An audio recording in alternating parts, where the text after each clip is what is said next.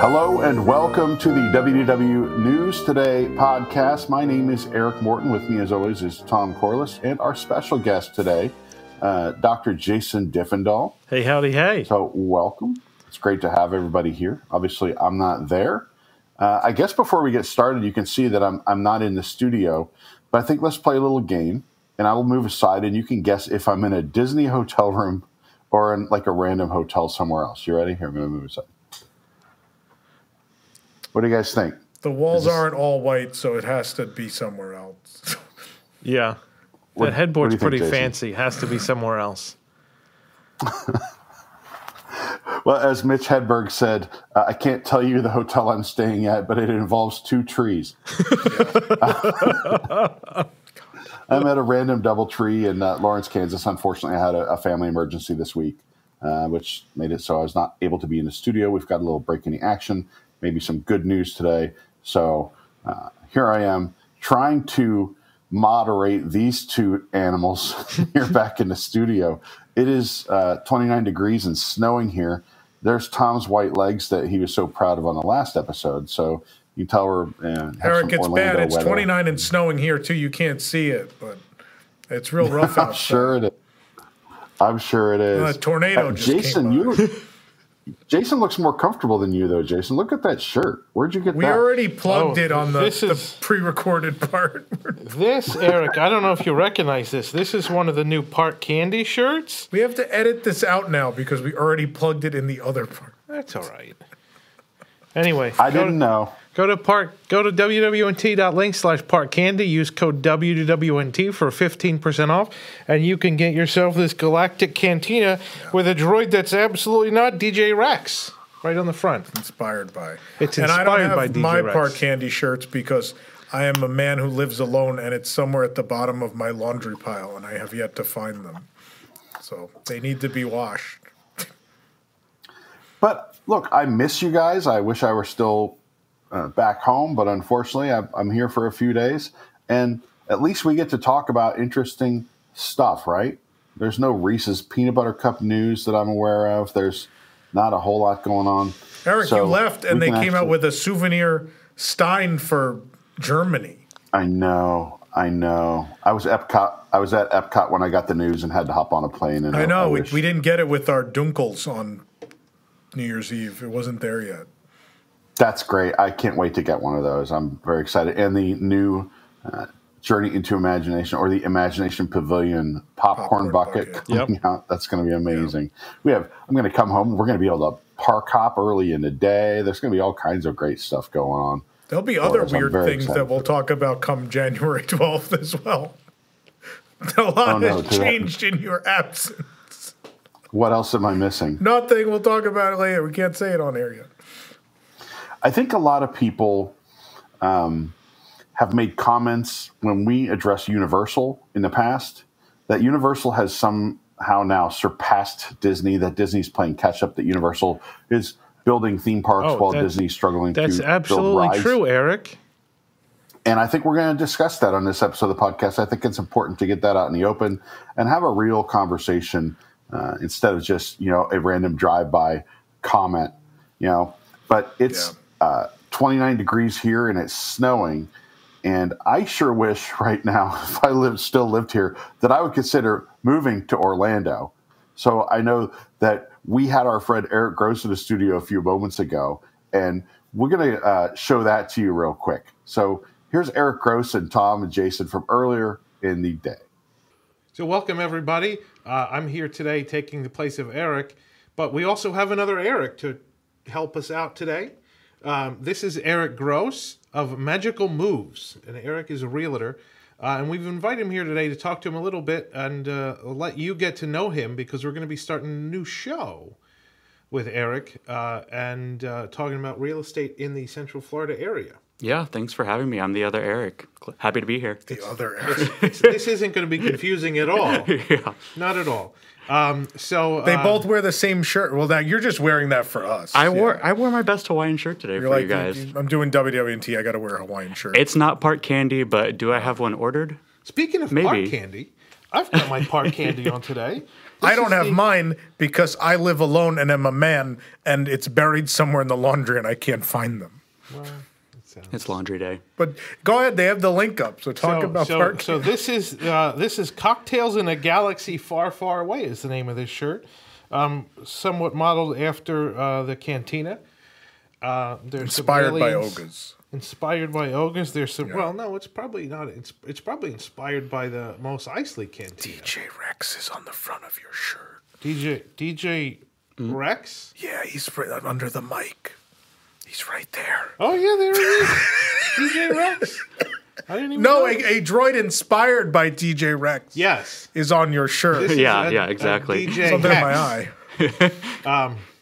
But this is one of the Park Candy shirts that you can get. Go to wwnt.link/parkcandy. Use the code WDWNT to save 15% on your purchase and help us out in the process. So Eric, I think next time we'll expect you to come in a Park Candy shirt. I got them ordered. I wasn't kidding. I'm ready. Okay.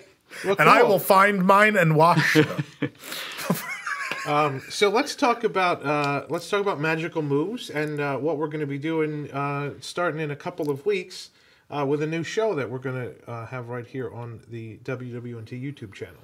Yeah, so I run a real estate team called Magical Moves, and we've been operating for about 5-6 years now, and we really specialize in helping people that love Disney and love the parks move to Orlando, because that's really a lot of people's goal, right? Yeah.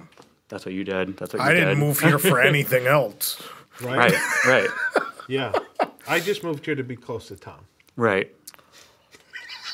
And that's why today we're announcing that I'm moving away to Japan. Never mind.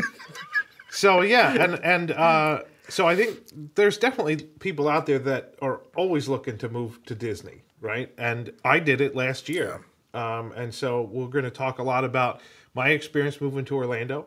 We're going to talk about different areas around Disney World, where what's nice, what's not, real estate process in Florida and how it may be different than other places and things like that. We can talk about traffic and where not to live because of traffic. That's a big deal. Yeah, traffic is a big deal here. So we're going to talk about all these kinds of things over the next several months of our show, and hopefully you guys will all tune in. Even if you're not in the market for a house, I think we'll still have a good time. Oh, we'll Yeah. still have a good time. And then also, at some point, because, Tom, your parents are in the market for They a house absolutely down are, here. yeah. And the traffic, you brought up the traffic thing. I can't wait to talk about that because that's a whole, Oh, it's a mess. It's a beast. yeah. It's a mess. But, so your parents are going to, at some point, come down and start looking for houses, too. So so then we're going to take our show on the road. Yeah, I think we're going to put like a little GoPro right here on them and just, we're going to do like a live POV. Well, we gotta hide it. I've said this before. My father is insane and hilarious, and people love him. Yeah. But the minute he knows someone's filming, the magic goes away. And so we're gonna have to like hide the GoPro on one of us. Yeah, it's I'll gonna put have like to, a little one of those like flower like There you go. brooches right here with a little right? hidden, He's like, he hidden pulled it camera in over. it. What was that, Mr. Corliss? We can have I'm like just moving in closer. a couple people like hide in the house and sneak around the corner when he walks in the Yeah. door and Like stuff. boom operators. But yeah, so we're also going to do some like real life house hunting. Yeah. Try to find something that will satisfy Mr. Corliss, Yeah. No. which is not. What an easy areas are thing you to looking do. at? I mean, they've looked all over the place, but I think they want to be down somewhere near Celebrate. I don't think they want to be too far from me because I'm wonderful. And so they've looked a lot in, obviously, like Champions Gate area and what's a little north of there? I don't know what that's called. Well, like the- Reunion, like the Four Davenport. Corners. Yeah, but area. still like a little north of that, Oh. but the other side of I-4 from where we are. Like kind of like South Claremont. Yeah. Like that Sure, Four Corners yeah. area. Yeah. Yeah. So that's where everything keeps bringing them. And then they always find either something with the house or they don't like the traffic in that particular spot or their proximity to a certain thing, which maybe is, like 192 or, Yeah.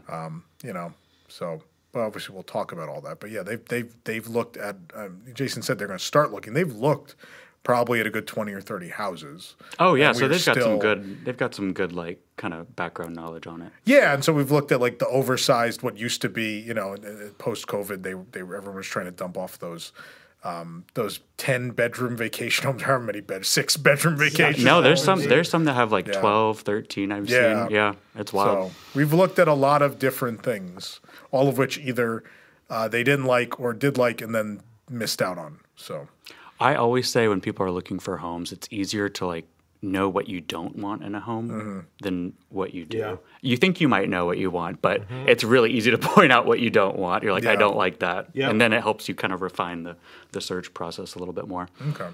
Well, my parents are going to be the greatest challenge of your career, I assure you. So. You know what? I am ready to take that All on. right, Let's go. Watch me like cut to like 4 months from now. I'm like just crying. like the Home Alone kid. If we just stop doing the show one week and no one knows why. That's why. We haven't seen Eric in a while. But And so that's the plan coming up. And we're gonna do like every other week, 3 times a month, or something like that. a couple times a month, I think. Yeah.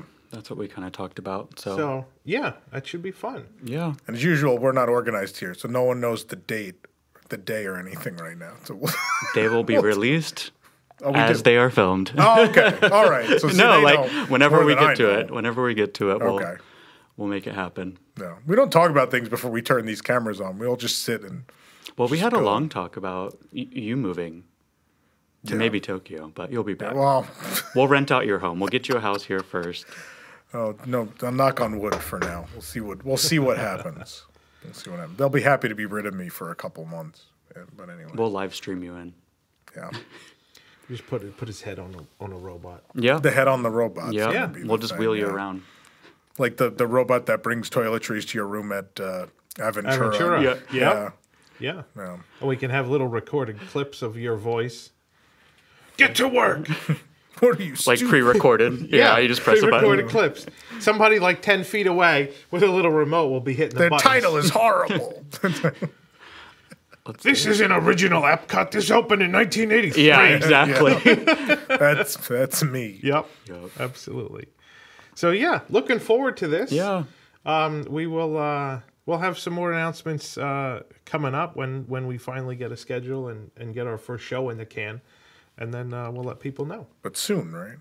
Yeah. It should be Yeah. soon. Yeah. Very soon. You were telling me off camera that you just moved to Hamlin about a year ago. Is that right? Year and a half ago. Yep. Yep. And how are you liking that? What are the pros and cons so far? Because I believe in like pure honesty. The location's great. Yep. I think the location is phenomenal. Like we can see the Magic Kingdom fireworks from my patio. We have a nice corner lot with a big yard because we have 2 dogs. It's really nice over there. Traffic is, well, we'll talk about traffic. Will probably take up like 3 episodes of this show, Yeah. I think, right? Because traffic is a disaster. A lot of different places for a lot of different reasons. Even on Disney property, there's traffic Yes. issues. Yeah. Quite a bit. My last 2 apartments I rented were the choices were based on can I avoid traffic going where I need to go. Yeah. That was the primary thing. The what the apartment looked like and everything else was secondary to can I avoid traffic going where I need to go. Yeah. Yeah, the crazy thing about Orlando is like you really have like 2 rush hours, right? You've got the downtown business rush hours, and then you have like Disney rush hours when the park opens and when the park closes. Yeah. And so just sold my house this past summer in like South Claremont area, and the only way to get there was 192. Yeah. So I would look up park closing times to know when I needed to like head back home because Yeah. if I didn't get it in time, You were on 192 for I'd an hour. I'd be sitting. Yeah, I'd just be sitting right there. So. Yeah. And then that I-4 Davenport Champions Gate. Oh, that's a mess too. That was bad when I lived down there, and now it keeps getting worse Yeah. and worse and worse and worse. Yep. And then backing onto Disney property now, like those people are waiting through the gate now. Yes. like they're through the arch Yesterday- and onto property. Yeah, Yesterday it was backed up through the arch. It's crazy. It was insane. You guys are really selling the Orlando lifestyle here. I love it. Oh, I'm not going to. I'm just kidding. I'm just kidding. I'm going to undermine business for sure. Be like, well, yeah, if you really want to live near the parks, that's great. Here's the 400 other reasons not to live in Orlando. Take your Right? Uber. Yeah. But yeah. Right? Yeah. No, but I love living over in the Hamlin area. It's really the perfect location for a lot of things. Yep. Yeah. We're close to Disney. We're not far from Universal and SeaWorld, so I get to use my SeaWorld annual pass. Twice a year. They're giving us $20 to go visit Aquatica in January. How do you mean they're giving you $20? Like if we go to Aquatica, Like someone's in standing there January, with a $20 bill at the entrance. We for you? go to Aquatica in January. You go up to one of their pass kiosks and you scan your pass, and it will spit out a $20 voucher. What that is you it can good use for? on food or So a gift card, merchandise. like a SeaWorld gift card, essentially. Yeah, Wow. Oh, yeah. But that's because the no pass, one goes in January. Yeah. That's the pass holder perk for January. It's $20 I to need to spend go. I've at never Aquatica. been. It's a hard sell in I've never January. been to Aquatica either. All right, this might have to be a thing. We could do it We have to go to Aquatica. in January. It has to be in January. Mm-hmm. Yeah. Okay. I love that. Road trip. It's so far. I mean, with traffic, it could be. Yeah. I know, going back to the Hamlin area, I think that's the area I probably saw the most in. Yeah. Definitely. I mean, with there's a lot- everyone, like especially Disney fans moving here because that Yeah. area is just ripe for development. It's And- being developed like rapidly. There's a lot to do back there. And Like, and a lot of the developments are new, right? So Yeah. that was one of the things that attracted us was the house was only 4 years old. Right. You don't have and- to worry about maintenance as much. Right. Yeah. I mean, it was 4 years old and it was the second house for an elderly couple. So it was like almost brand new. That's cream of the crop right there. yeah. That's great. absolutely. Absolutely. Yeah, and you're So- what, like 10 minutes from the west entrance to Disney? I can think. get to the Grand Floridian in 9 minutes from my house. So That's the end of the show. right? That's perfect. Yeah, Right? that's great. Yeah. So if that's what you're looking for, tune in. Yeah. All right. Well, Eric, I'd like to thank you for stopping in today, and welcome to the WWNT family. And Warning, we'll, we're dysfunctional. Thank Very. You. I'll make sure I'll make sure I meditate. I appreciate right. it. Thank you guys. and next time we'll expect you with a Park Candy shirt. Yep. But other than that, thanks for coming, and I'm really looking forward to this show. I think it's going to be a lot of fun. I think it's going to be something different that we know there's demand out there for this kind of information, and it's something new for us at WWNT to try to fill that demand. So should be fun. Yeah, it'll be cool. And if you are looking to move to the area and you want to reach out, you can email me at eric@magicalmoves.com. .com. Yep. Okay. We'll get that on a little lower third for the Okay. show. So Perfect. It pops up. And a QR code, too. Perfect. Everything we do is QR A codes. little now. animated me Yeah. too. There we go. Your face on a robot. All right. Well, thanks again. Thanks for having me, guys. We'll see you shortly. Okay, well, he's now gone. that that's all over, he's gone. Where did he go? He just disappeared. You're back to the other Eric. Unfortunately, different you're Eric. stuck with me. Well, we had to switch because stuck we're with- legally not allowed to have two Erics at once. So That is true. That's somewhere in the laws, I think. YouTube bylaws. I Yes, think. and we're and I'm legally obligated to wear this shirt 5 days a week.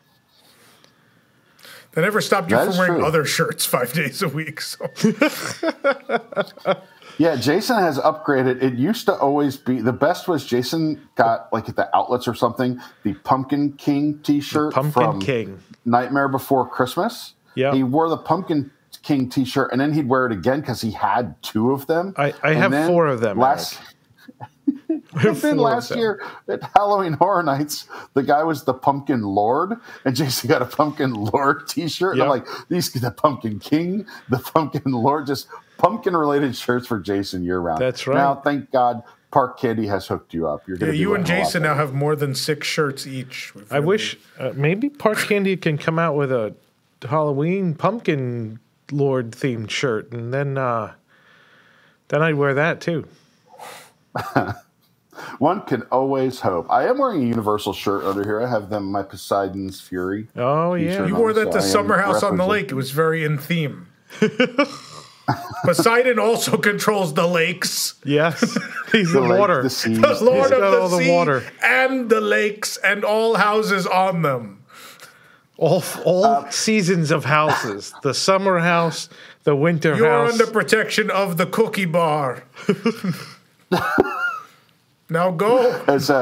As my brother's been dealing with stuff in the hospital, Axel said he's under my brother was born in Belgium, and Axel, our friend, is Belgian. He said he's now under the protection of Mannequin Piss, who is that is the name of a statue in Belgium that you've seen of a naked little boy going to the bathroom. That's like the most famous landmark in Belgium. So he's protecting my brother, just like Poseidon would be protecting us if we were in the seas. Waffles, so chocolate, looks over all Belgians. kissing children. Yep. Sounds great.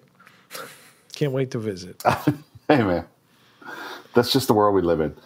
Before we get into the Universal thing, funny enough, I no? saw the Wigs. We have some Universal stands in the Wigs because I think they're just grumpy local pass holders who feel slighted. But we have some people in the Wigs I saw that were very excited that Universal was the highest grossing movie studio last year. It's the first time Disney hasn't won. It's the first time Disney hasn't won in how many years? It's several years. Several. Yeah. 9 years or 7 years or something like that. Yeah. So like people are really excited about that. I'm like, being I don't know if people are Universal fans, right? There are Universal Parks fans. Being a Universal movies fan is weird because, like, don't get me wrong, my favorite movies of all time are actually Universal movies, right? That's why I liked Universal so much as a kid. Back to the Future, Jaws. Like those those are my things. Yeah, E.T. not so much, but a lot of people E.T. Sure, yeah, one of the highest grossing movies of all time. And then they also had, it wasn't their movie, but Ghostbusters was in the park too. Twister and Hanna-Barbera, which was I watched on TV. I watched Hanna-Barbera cartoons every day. Scooby-Doo. But like people are ranting and raving like, I see what's happening, blah blah blah. Well, Universal makes a lot of different movies, right? Like Disney is fairly focused on blockbusters and family entertainment, as opposed to Universal, where isn't their highest grossing movie or one of the highest grossing movies? Oh, the highest grossing is Super Mario. But below that, isn't it Oppenheimer? Which you're not getting an Oppenheimer attraction. That's not man. Gonna see now. Actually, That'd be great in the universe of energy. In a different time. Yeah. At a different time. Twister, if we're in the 90s still, I could see Twister being updated to like an Oppenheimer special effects show where you're like there when the bomb explodes. That would be great. Because people great. back then would be like, it's not offensive. Now it'd be like, you can't. That's very poor taste. Yeah, and obviously it is. But I think that's there. So like there's a lot of Universal, like, yeah, Super Mario was great, but a majority of that list, I'm like, well, it's certainly not for quality. No, it's quantity. I think that there were predictions. Movie too, I think there were predictions that the only movie they expect to hit $1 billion at box office this coming year is Minions 4 or I don't know, one of those Minions type of movies. So these are that's a go-to, right? That's a golden goose. They're so a lot of these. They have a lot of these studio IPs that do a lot of revenue that don't necessarily connect with people, right? It's not like billions of people. It's not like there's message boards dedicated to dissecting the universe created for Fast and Furious, but people go to those movies. Well, here's the thing, right? Massive box office. Your two mega franchises, right? You're like, well, you're gonna need to build some mega e-ticket attractions for these.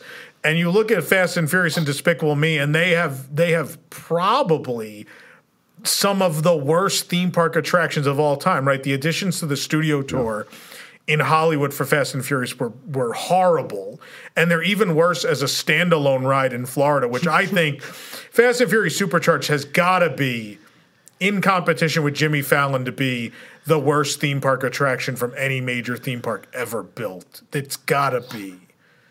I think especially when you calculate, the time you spend waiting in line for that thing, and you get there, and the first time I rode it, I was with you, Tom, and I was just laughing. It was. You hit a brick wall and water comes out. The effect for hitting the brick wall is water. It's almost like the attraction was supposed to be a farce, but it's not. Yeah. Yeah, it's a joke, right? And so my favorite thing was I remember the horror nights before that ride opened.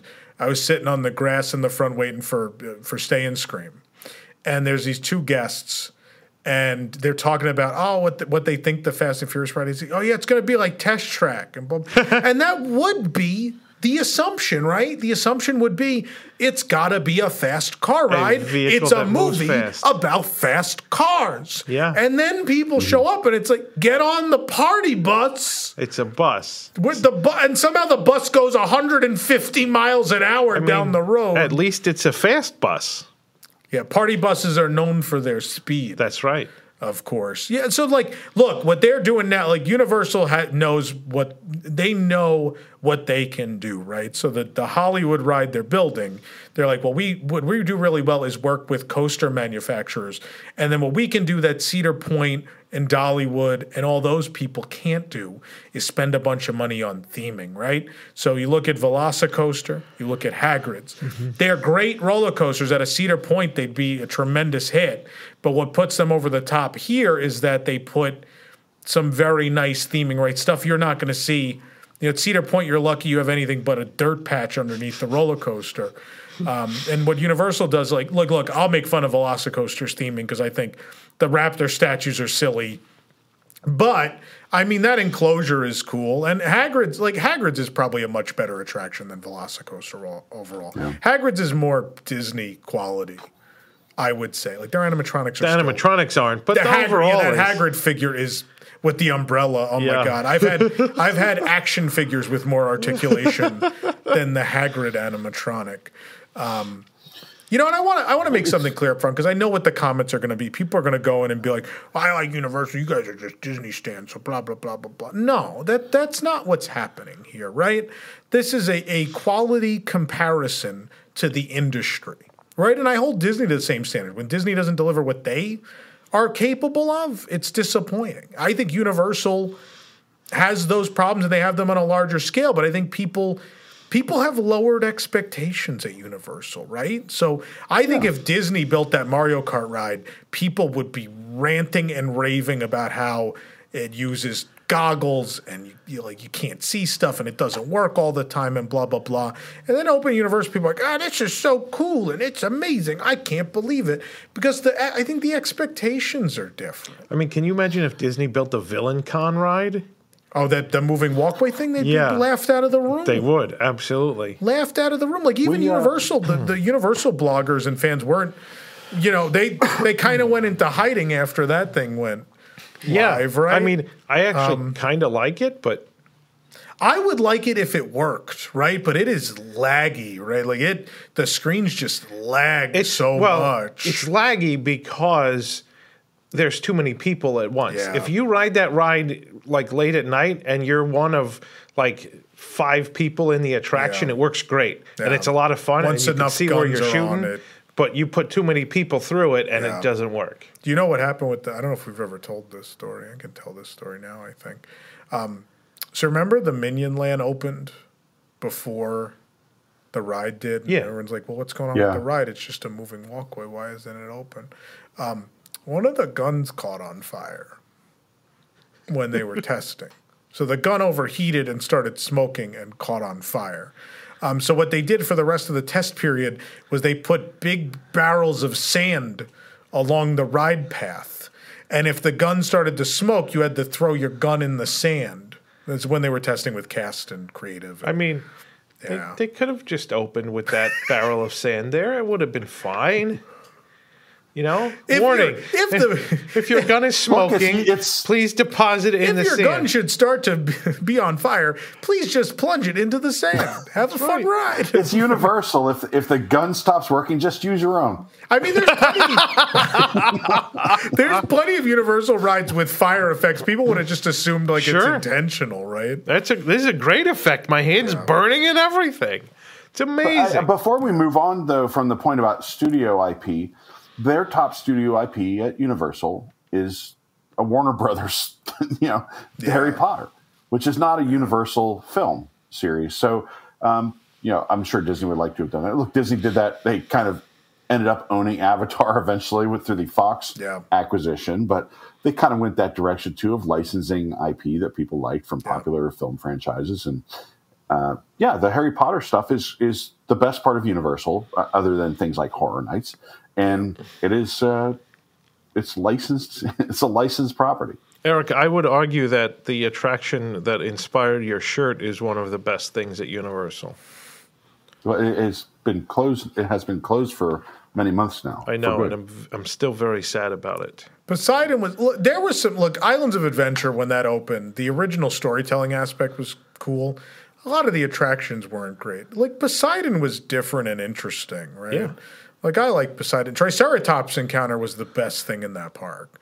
Like that was something Disney hadn't even done. Like that was really the first living character animatronic thing, right? That was they kind of beat them to it. Sure. And it was you go to this, veterinary facility and they're caring for the Triceratops and the lady's like feeding it and all this stuff. And it looked real and convincing. And I just remember thinking like this is what I wanted from Jurassic Park. And then we rode River Adventure and I hated Universal from that point on because my favorite movie they destroyed was the attraction. You got to remember that was a year after Dinosaur opened, Countdown to Extinction. Yep. And Countdown to Extinction was the better dinosaur ride. By far. The dinosaurs chased after you. They looked real. Their skin wasn't a curtain. The best is the first one, right? The first animatronic in that ride, is it Brachiosaur, whatever it is? When it just the head is like already crooked. It starts like this and it comes like it's like it's a real dinosaur. Yeah, okay. Yeah, no child thinks that flappy-skinned, broken-necked dinosaur is real. Like the illusion is broken the second that gate opens. Right. On that ride. And they did a better job, right? I haven't been there in person yet, but the Beijing Jurassic World ride everyone raves about, and you've seen videos online. Like it looks like they eventually figured out and built, a Jurassic ride that probably is even better than Countdown to Extinction. It only took them 30 years. Yeah. And honestly, like I rode Jurassic World in Hollywood, way better version of that attraction. Yeah. Incredibly, much, much better. One of the few upgrades or updates Universal's ever done that I think they really nailed it. A few of the criticisms that you hear directed at Disney, and look, we make fun of them. Tron took like a better part of 5 years to build. All these things but look, Universal's building a whole new theme park. They did a roller coaster. They're doing all this stuff so much faster, with some caveats. One of which is they're buying up basically off the shelf roller coasters and theming them. They were building gravity buildings for these roller coasters. They're not off the shelf. I mean, that's not fair to say they're off the shelf. They're not. Those are custom designs. But yeah, I mean, if you're building Hagrid's and Velocicoaster, there was only, especially in the case of Velocicoaster, that went up so quick because you built a queue building and then some rock work, and there wasn't a whole lot. Like Tron certainly could have been built faster. That was a strategic decision to push things off until after the 50th, right? And more doesn't necessarily mean better. I mean, Velocicoaster is a great ride, but SeaWorld is about to open its third ride since 2021. Yeah, its third roller coaster. Mako and the surfing and they had I don't remember. No, Mako and then Icebreaker, and Pipeline, and a new Penguin one. Oh, and they got another. The Penguin. So and the Penguin one's coming next. So it's 4 this year. Yeah. It'll be 4 in 4 years. That's good for them, or something like that, right? I don't think that's correct. I think it was Mako might have been 19. But still, not 2016. No, Mako was 16. But, oh my God, is that long ago? Yeah, Mako was 16. COVID effect. I don't even know what year it is. Yeah. So Icebreaker 2022, Pipeline 2023, Penguin Trek 2024. Yeah. And I don't think anyone's going to argue that this makes SeaWorld better than Universal or Disney. No. It's a different It's a different experience. I'm glad that SeaWorld exists. We went there the other day, and I had a great time. I'm glad that Universal exists. I go there often, and I have a great time. I'm glad that Disney exists. Yeah. But the idea that I'm also glad that Universal Fun Spot exists. Yeah. I don't go there. Universal has supplanted Disney as the flag bearer for themed entertainment in Florida, I think, is a little silly. Here's the thing. When you say, Universal is overtaking Disney, there are things that Universal does better than Disney. I don't think that's an argument that even the most ardent Disney stan could argue about. There are a number of things that Universal does better than Disney. They do construction faster. They do stunt shows better. I mean, sometimes the stuff is less complicated. Well, sure it is. Right? They do. What's the best stunt show in Orlando? It's Bourne. I think the Bourne Stunt Show is the best stunt show I've seen. I don't know about that. It's very interesting. I like the Bourne thing. I think technologically impressive. Yeah, I think it's a great stunt show. It's impressive. I would say the Bourne Stunt Show is better than any Disney stunt show.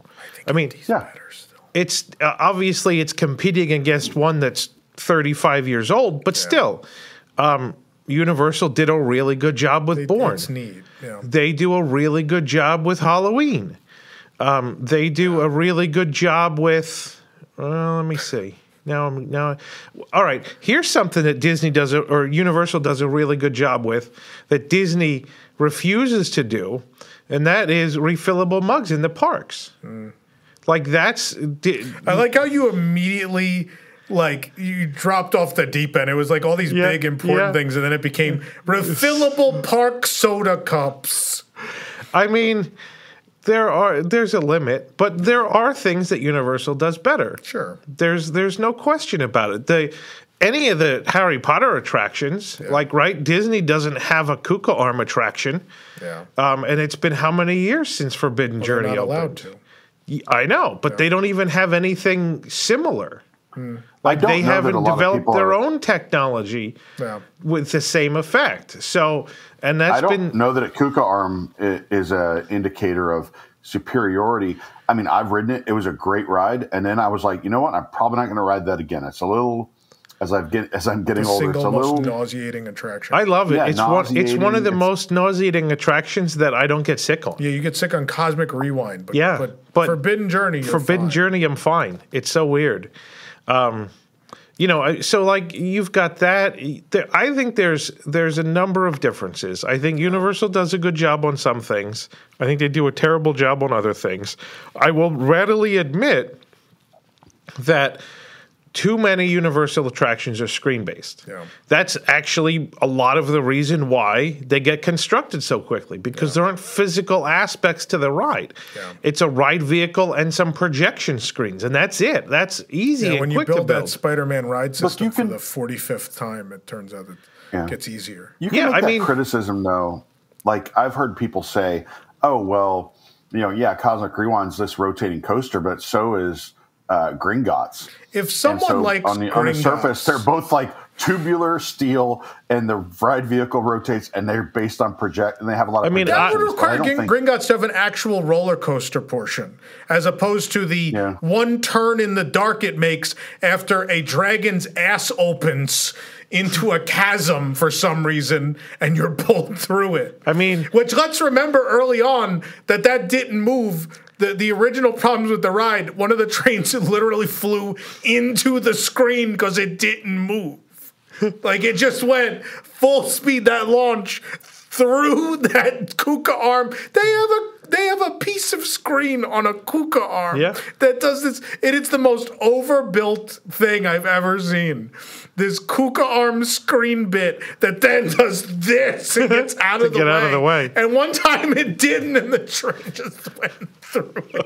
It's also worth saying that Universal has a lot more rides that everyone can't ride. There are a lot of these. Absolutely. Gringotts is one of them. Not accommodating. My friend couldn't ride Gringotts because, he's not like skinny, but he's not like a huge guy, but he's like 6'4", 6'5", and he was like kind of too Gringotts, Forbidden Journey is the same way. Velocicoaster is the same way. I think. The other thing is that there are a lot of Universal rides that, notwithstanding, can't fit people, but people don't want or like. Like, I can't ride Transformers because it makes me sick. There are more rides at Universal that make me sick than at Disney. Now, Jimmy Fallon makes me sick, but that's really a different kind of sickness. But actually, Gringotts doesn't make me sick. I can do Gringotts. When I was 14, Universal would have been a better park for me, right? There's all these thrilling, not a ton of thrilling things, but there's more thrills, right? When you look at Hulk, but that's what Disney, that's what Universal, that's their target market. Yeah. Right? It's not that it's a better or worse park. It's better or worse for certain people because either they're in the demographic or they're not. Childless millennials, tweens and teens. Yeah, that's their clientele. I would dare say a bunch of the people in I think several of our Wigs members who are Universal stands kind of fit that category. Probably. And so I get it. Disney it has, as a pass holder, for a couple of years, Disney was kind of a pain, right? The park reservations and all these other things made you feel, like they didn't care, right? And Universal did a bunch of things that maybe made you think they did care. Like free magnets. Absolutely. Like magnet giveaways and perks. Buttons. Discounts. And they have secret restaurants. No reservations. No reservations. Yeah. So I think lounges. people got angry and then immediately started, Universal's better. Is it better to get, like let's look at it this way. Either... Is it better to be allowed entry to the town dump because you don't need a reservation because you can't get into like the zoo? I don't know, what? Huh? I don't think it's fair to compare Universal to the town dump. I think it has a lot of merit. I think it is, but that's on Universal's side. I mean, I think it's Universal knew what they were doing. Universal knew exactly why people were pissed at Disney, and they did exactly what they needed to do to get people to like them. And ignored COVID and let 50,000 people into That's the park. right, but it was fine. And I know we said that on a previous show, and people were pretty nasty in the comments. I'm sorry if you don't believe COVID is real, but it is, and people died from it. That's factual. And it was not probably in humankind's best interest at the height of it, that early on when we didn't know much, to very simply open the floodgates and let a record number of people into your park. Universal won't tell you this because it's embarrassing, I think. They've tried to hide it. They had record attendance through COVID. They did. They had record attendance. And so your Thea numbers don't represent that because that's all made up, by the way. None of those are real. None of those projected attendance numbers you read from Thea are real. So the fact that we post them every year because there's a newsworthy reason to. Everyone else is posting them. And we always say, look, the theme parks do not release these numbers. They have not said this. These are projections, and it's unknown as to how factual they are. But I know from people in both companies, I've talked to people who would know what the attendance numbers are. And on both sides of the fence, Disney and Universal, I've been told they kind of look at those numbers and laugh every year. But Universal had record attendance because they opened the floodgates. Yeah. People didn't want to deal with the reservation system. And that was not the responsible thing to do. They made a bunch of money and they won people over. But I can't prove that anyone died because they got COVID at Universal, but you can't prove it didn't happen either. Yeah. I don't think that is really part of what makes people think Universal is better or worse. I absolutely think that won people over, and they decided, regardless of actual quality of content, they were blinded by the fact that they didn't have to jump through hoops. Which I get it; it makes sense. I mean, look at SeaWorld. I have the Platinum SeaWorld annual pass. Right, it cost me $12. I don't know. I don't remember. It's so fancy and something or whatever. But SeaWorld is giving me $20. They're essentially giving me a $20 gift card to go visit Aquatica during the month of January. Because they know no one goes to Aquatica, and I've got a pass so I can go for free. Yeah. And they're giving me $20 to go because I'll spend it on food or drink that's very, low cost to them. Yeah. And maybe I'll like Aquatica. I've never been to Aquatica, even though I've had a SeaWorld annual pass for a year and a half now. So I'm kind of looking forward to go. This is going to get me to go to Aquatica. And that's the same exact kind of thing Universal did. Yeah. They said, what can we do that looks like... We want your business. What can we do that looks like it's a great benefit to pass holders? It doesn't really cost us much money, but it will get a lot of goodwill from the pass holders. And the pass holder lounge, opening Confisco Grill as a pass holder only dining spot is great. People can go there. They say, I went to this secret dining spot. It's just another food and beverage location. It doesn't really cost them any more to operate. They've got to staff it, but then that's less staff they need at other food and beverage locations. So that's the kind of thing that Universal did to generate a lot of goodwill and it took people away from Disney, and it generated a lot of positive social interactions on social media and things because people are posting like, oh, check me out. I'm in the secret restaurant at Universal that's pass holders only. And definitely was a secret because every time I went there, Annie and I were the only people in it. Right? So, Yeah. Well, I mean, the food wasn't that good, so. It's fine.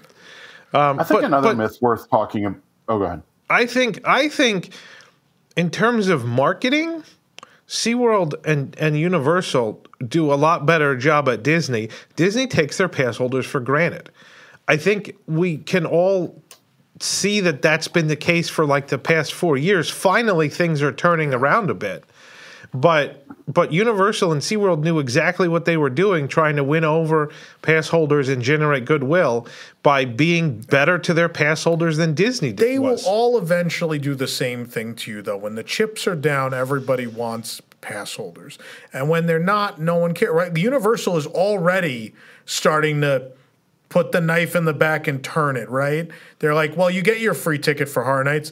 You have to make a reservation. Yeah. Right? Like, it's starting. You're starting to see it. And it's all great. Like, you won people over and they're there now. And look, pass holder benefits at Disney World, there used to be a ton. There were great stuff. There were lounges. There were lounges. You used to go to the lounge at the Land upstairs. Yep, that was fantastic. There was all kinds of stuff like that when the chips were down after 9/11. They did a ton of stuff. Yeah. But then they didn't need to, right? And the other side of it is like that is the like benefits and perks and things. The other thing you have to realize is that is mostly an American thing, right? So Tokyo Disney. That annual pass had no benefits. No discounts, The no only nothing. benefit was you could park hop, which other people couldn't on their day tickets until like day 3. Right. That was it. Otherwise, it was, you know what, you are buying access to our park 365 days a year. And that's it. That's what an annual pass is. Would you like to have access 365 days a year? This is the price. And then you decide, is that what you want or is that not what you want? Not like, wow, this I get early entry and this and that. And look, and there's Disney parks where Paris is a great example. Paris for years had, I had the Infinity Pass, which had a laundry list of insane benefits that I don't even know how anyone thought of. There were benefits to like store your bags at the storage place, for free wheelchairs, like all sorts of weird things you would never think are pass holder benefits were on that Infinity Pass. And then once money was good, they came back and revamped the whole system and took all of that away, the separate entrances, all that went away. And Universal will do the same to you when they get what they want. These are mega corporations. It is inevitable, right? Like SeaWorld's still in trouble, right? So it's unlikely if and when they will ever not. SeaWorld just opened a VIP entrance only for the platinum, the highest level pass holders, where you don't even have to go near the turnstiles. Yeah. It's like a separate door with a hallway, and you just walk right up. There's no lines. There's no nothing. There's a person that will scan your ticket, and you're on your way. Yeah. It's phenomenal. And they just did it. They just opened this a couple of weeks ago. Let's not forget that Disney World, it's not that we don't get anything. We have separate entrances. They're just useless. Not all the time. You know what? More so recent, especially holiday weeks. Right? Yeah. The Christmas season, there's no one. And people are backed up 12 deep and just went through. And it's like, that's a great benefit. Yeah, because they're all blocked out. They staff them and they're always there, right? Yeah. They're not always a benefit. But nonetheless, Disney has kept them. They haven't closed them. They leave them there for you to use most of the day, even when it's kind of not busy. Yeah. Right? It's not that they do nothing for pass holders. We've lost stuff, but... Well, I mean, but look at that annual pass holder entrance cost them $0. Yeah. It cost them nothing. Technically cost them the 2 people standing there. No, because they would just be the different... They would be, but there's times where it's busy on the other side and they're just standing. Yeah. And no one's actually using it. So Disney is staffing it just in case you come, right? Yeah, I mean, I guess. They've been doing the magnets, right? You went on about Universal's magnets. They have been magnets. doing the magnets. We've had plenty of magnets, right? Yeah. And people, they couldn't figure out the mailing thing, which, let's be honest, Universal never mailed them either. You have to go in person. So they started doing it in person, and it's worked out really well since they started doing it. There are pass holder drinks. There's been pass holder merchandise. There's been stuff. It's not that they're not trying, right? And then we're about to have a whole revamp of that reservation system and the park hopping system. Right. And the good to go days, which I think will benefit pass holders. Pass holders, right? Absolutely will. Would I like the reservation system to be gone and to be able to buy a pass that I can just go whenever I want? I would love that. Don't get me wrong. We're not all the way there, but they're certainly not giving up on pass holders nor ignoring that we exist. Well, I don't think they can because there's definitely some competition. I don't even know that that's it. I don't think they want a certain type of guest, right? The thing they've gone on and on about is what was the terminology they used at the shareholder call? Not preferred guest, but I don't know what it is. But like guests with higher per guest spending. And, right. They want the guests that spend money. Yeah. And that's fine. And that's why when Disney brought back annual passes, you could only buy the most expensive one. Yeah. Right? Like you couldn't buy the cheaper ones because they wanted the guests with the money. Yeah. So does everybody else. Yeah. You know, I mean, what I would like to see is if Disney started giving different levels of perks to the different levels of passes. Like Universal gives a much bigger discount on merchandise to the top level pass holders, and so does SeaWorld. SeaWorld's giving me $20 to go visit Aquatica with a platinum pass. Yeah. If you have one of the lower passes, they're only giving you $10. I mean, Hong Kong is great. I love my Hong Kong annual pass because 3 visits you get a pin, 10 visits you get like a big medal. Right? There's all these discounts. I mean, remember when Epcot during one of the festivals, if you visited 4 times, you got a coaster set, and then another year you got a set of glasses? Yeah. Right? Like that was all really cool stuff. They could do that and just restrict it to the highest level of passes. Yeah. I think that, I mean, SeaWorld and Universal are both doing it. For whatever reason, Disney can't figure out how to freaking swipe your pass to give you a discount. If they could differentiate between passes and give you a higher discount. Yeah, and the like have to show it on the phone thing is stupid. It's absurd. Yeah. It's absolutely absurd. It's dumb.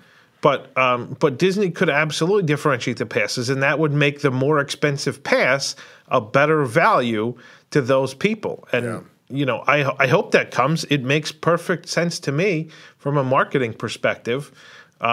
You know, they could make the pass holder. I mean, like you said at Christmas, the pass holder line was empty at Christmas. Yeah. That's not because pass holders didn't go.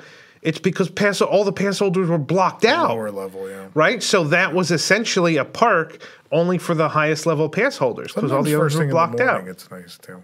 Depends. But I'm saying like that is the kind of thing they could.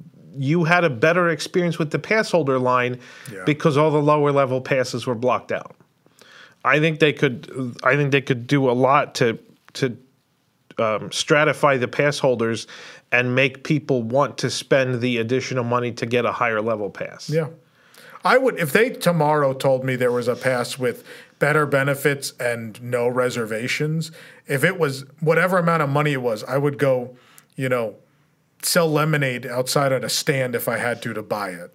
Yeah. Because I'd be like, I don't want to deal with any of those things. That sounds great. Please, thank you. I used to say, before COVID, if Disney World doubled the price of their annual pass and had half as many pass holders, and that led to the parks being less crowded, I would happily pay twice as much for my pass if I didn't have to deal with the crowds. The thing is, once you get those people in there, you never know what they're going to spend, right? So I think they like the idea of, if these people come like 50 to 100 days a year, man, they got to eat and they got to buy stuff. Right. And they don't know, right? They don't know that if they get rid of half those people, like maybe those people, they bought a cheap annual pass, but maybe they go eat at the restaurants every time they're in the park, and maybe they buy merchandise. Maybe in the end, those lower tier pass holder people or people that wouldn't buy a more expensive ticket, maybe in the end they end up spending on other stuff. That would be great to know, but Disney can't figure it out because they're not scanning your pass.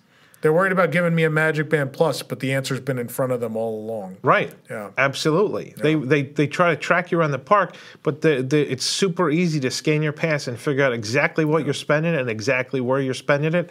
They can't figure out how to do it. I feel like we're having a pass holder conversation, and and not a Disney versus Universal necessarily. Well, it's a Disney versus Universal pass holder conversation. Eric's still there. Still Eric. I don't know Eric. Oh, where'd he go? I don't know, he's gone. I'll keep going in the meantime. I have several things from the Wigs. For those of you who don't know, if you sign up at patreon.com/WDWNT for Wigs, you get to watch this live, and we actually have a chat with the Wigs open right now, which is what I'm going to so usually most Fridays we record and people tune in live. Blood Sparrow said Universal's been doing things because Disney didn't since forever. I don't know exactly what that means, but I don't look like the Disney downturn during the Chapek years it was a thing, right? But that wasn't that long ago, right? Like the remnants of the era before Chapek were still bleeding into his time, right? So Pandora. Yeah. Pandora, the World of Avatar. Undoubtedly a smash hit. A mega e-ticket attraction people love. One of the most loved counter service restaurants in Disney World, if not the most. Right. Right? A land that absolutely made people want to go to Animal Kingdom and spend a lot of time there. Yep. Merchandise. And is flawless, right? The sight lines in that land, everything about it. It's beautiful. It's perfection. And Universal can't do that, right? I dare you to go to the 2 Super Nintendo worlds and talk to me about sightlines. They're awful. I mean, hell, go to Volcano Bay. They built that's true too. They built an entire perimeter, right? These high walls. And I'm standing there going, you took the time to build these fake flat hills. And instead of raising them a couple more feet, you just gave up, and so I can look at a parking structure and the top of like every other attraction in the park. You went through all the effort of erecting the wall. Right. Why and didn't you just make it stopped. Do the function? It's illogical because no one cared, right? Because the level of care is not the same, right? And that's the key. Look, there are things in the Disney, the Chapek years. There are certainly things Disney did where they disregarded sightlines, right? Toy Story Land is a tremendous example of that. But Universal does that consistently. I don't know of anything other than Diagon, because the first Potterland they didn't really do it either. And they didn't keep to it for damn sure, because the Velocicoaster basically, you could grab a butterbeer if you stick your arm out far enough from Velocicoaster. They did it with the happy accident of the need for the design of you go through the wall. But yeah, in the case of Diagon Alley, they nailed it. Yes. Diagon's perfect. Diagon is Disney level, like placemaking wise. Diagon is probably my favorite part of that park. It's phenomenal. I don't like Gringotts, but the land itself is up there with anything. Absolutely. It's tremendous. I am back. I don't know if you can hear me. We can hear you now. I had a power outage in the hotel. Oh. During no, maybe you are at a Disney hotel. Diagon, you talk about Diagon, how really kind of note perfect it is. Even Gringotts, I don't love the ride. The ride is kind of what it is. The queue is amazing. The ride building. Yeah. The queue, the pre-show, all of that setup to Diagon to Gringotts is impeccable. Yeah. The fact that the dragon still breathes fire after this many years, I'm super surprised. But let's look at the dragon for a second, right? If Disney put a static statue of what is supposed to be a living character on the exterior of a building in 2014, they would have been eaten alive for it. But Universal people are like, oh, it's so cool. There's a flamethrower in a statue. Like, yeah, it's cool, but shouldn't it move? Like, the dragon's supposed to be alive.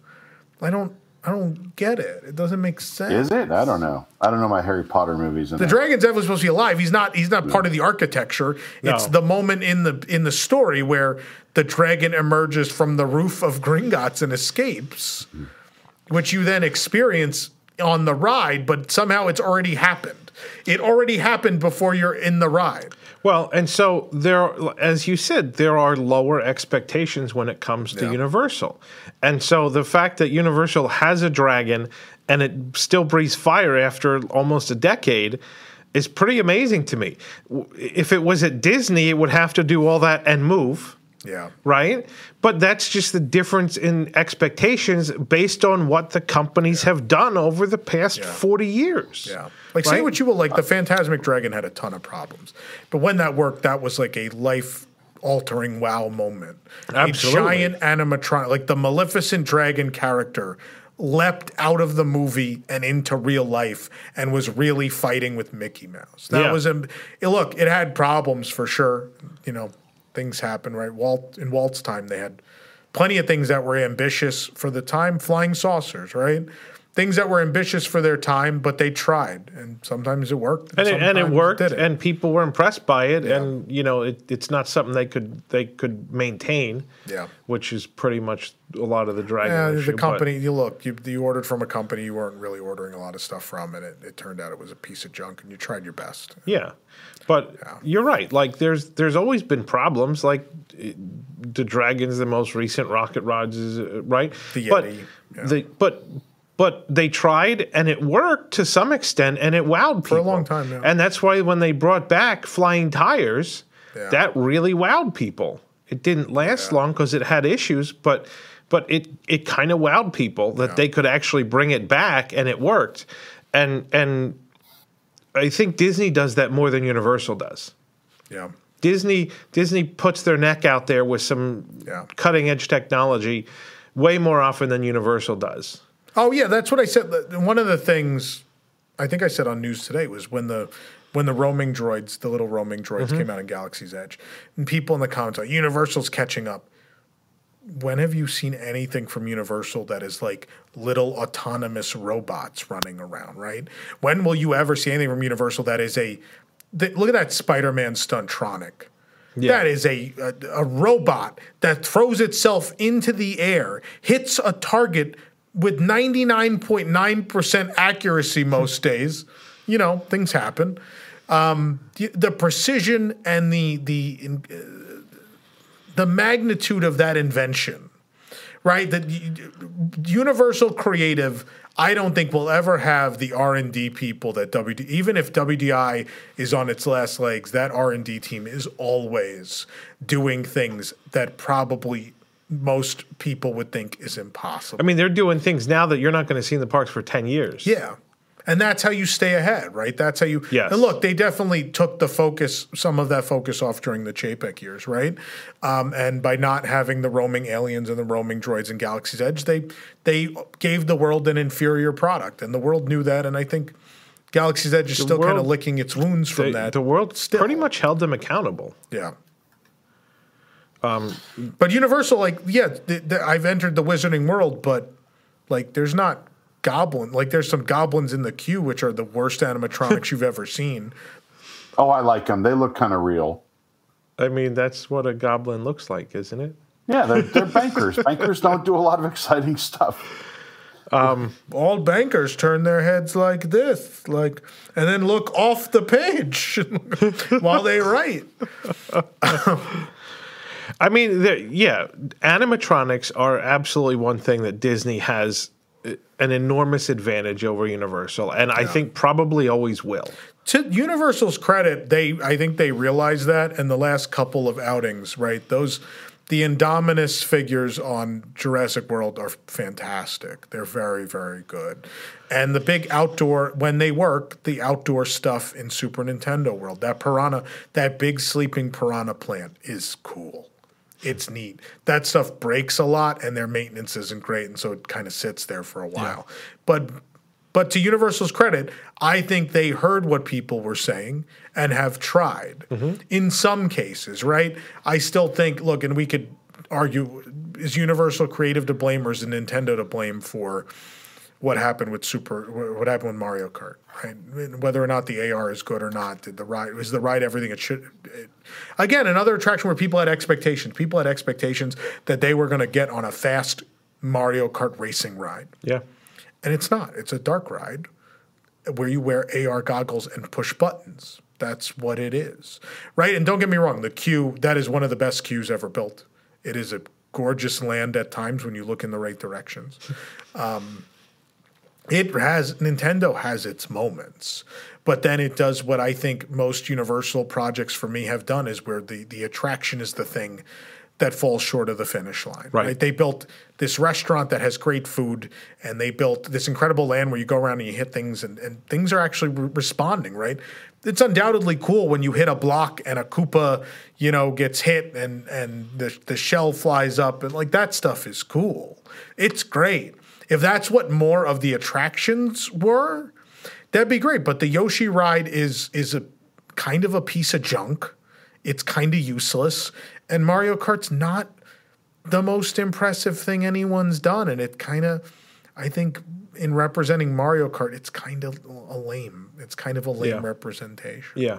Well, I think that's very true. And that reminds me of Galaxy's Edge, where there were all these promises and none of them actually came true. And now Galaxy's Edge is kind of a lame land. Yeah, other than Rise, right? Yeah. But what Disney did do with that same IP was they built Star Cruiser. Star Cruiser contained a ton of elements that were originally supposed to go into Galaxy's Edge, right? Roaming droids, some kind of like personal, whatever they called it, the like reward system. Oh, the reputation system, yeah. Like all that stuff we were supposed to have, all that stuff. And it turns out when it's all working together, it's glorious. It's fantastic. Yeah, it worked in Star Cruiser and it was fantastic. They couldn't figure out how to do it on a big enough scale to make it work in Galaxy's Edge, or in the case of animatronics, they just chose not to.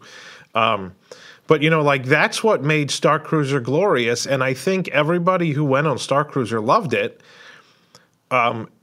It's just that the price that Disney had to pay to do that was more than most people were willing to bear. Yeah. But those things are doable. And I mean, for Universal to try to come up with some equivalent to that, I don't think they're ever going to make it. Yeah. I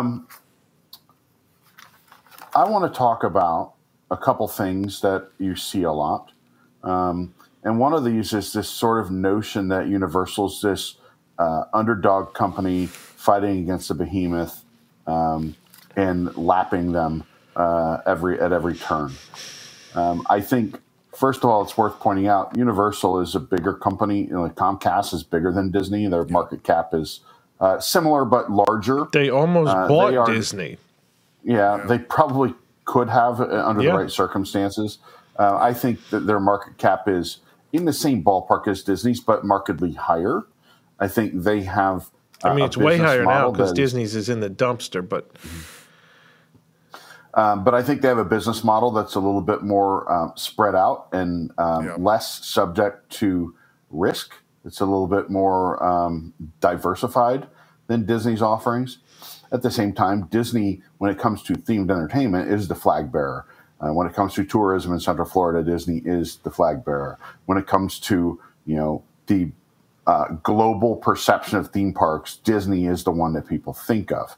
So for Universal to be willing to spend the kind of resources they're spending to build something like Epic Universe, which is a unique undertaking for so many reasons, is pretty gutsy. And I think it's going to benefit everyone in Central Florida, so we should be happy that it's going to exist. Oh, yeah. I mean, that's a real risk. I think it's a calculated risk, obviously. It's Universal Comcast had to make a decision.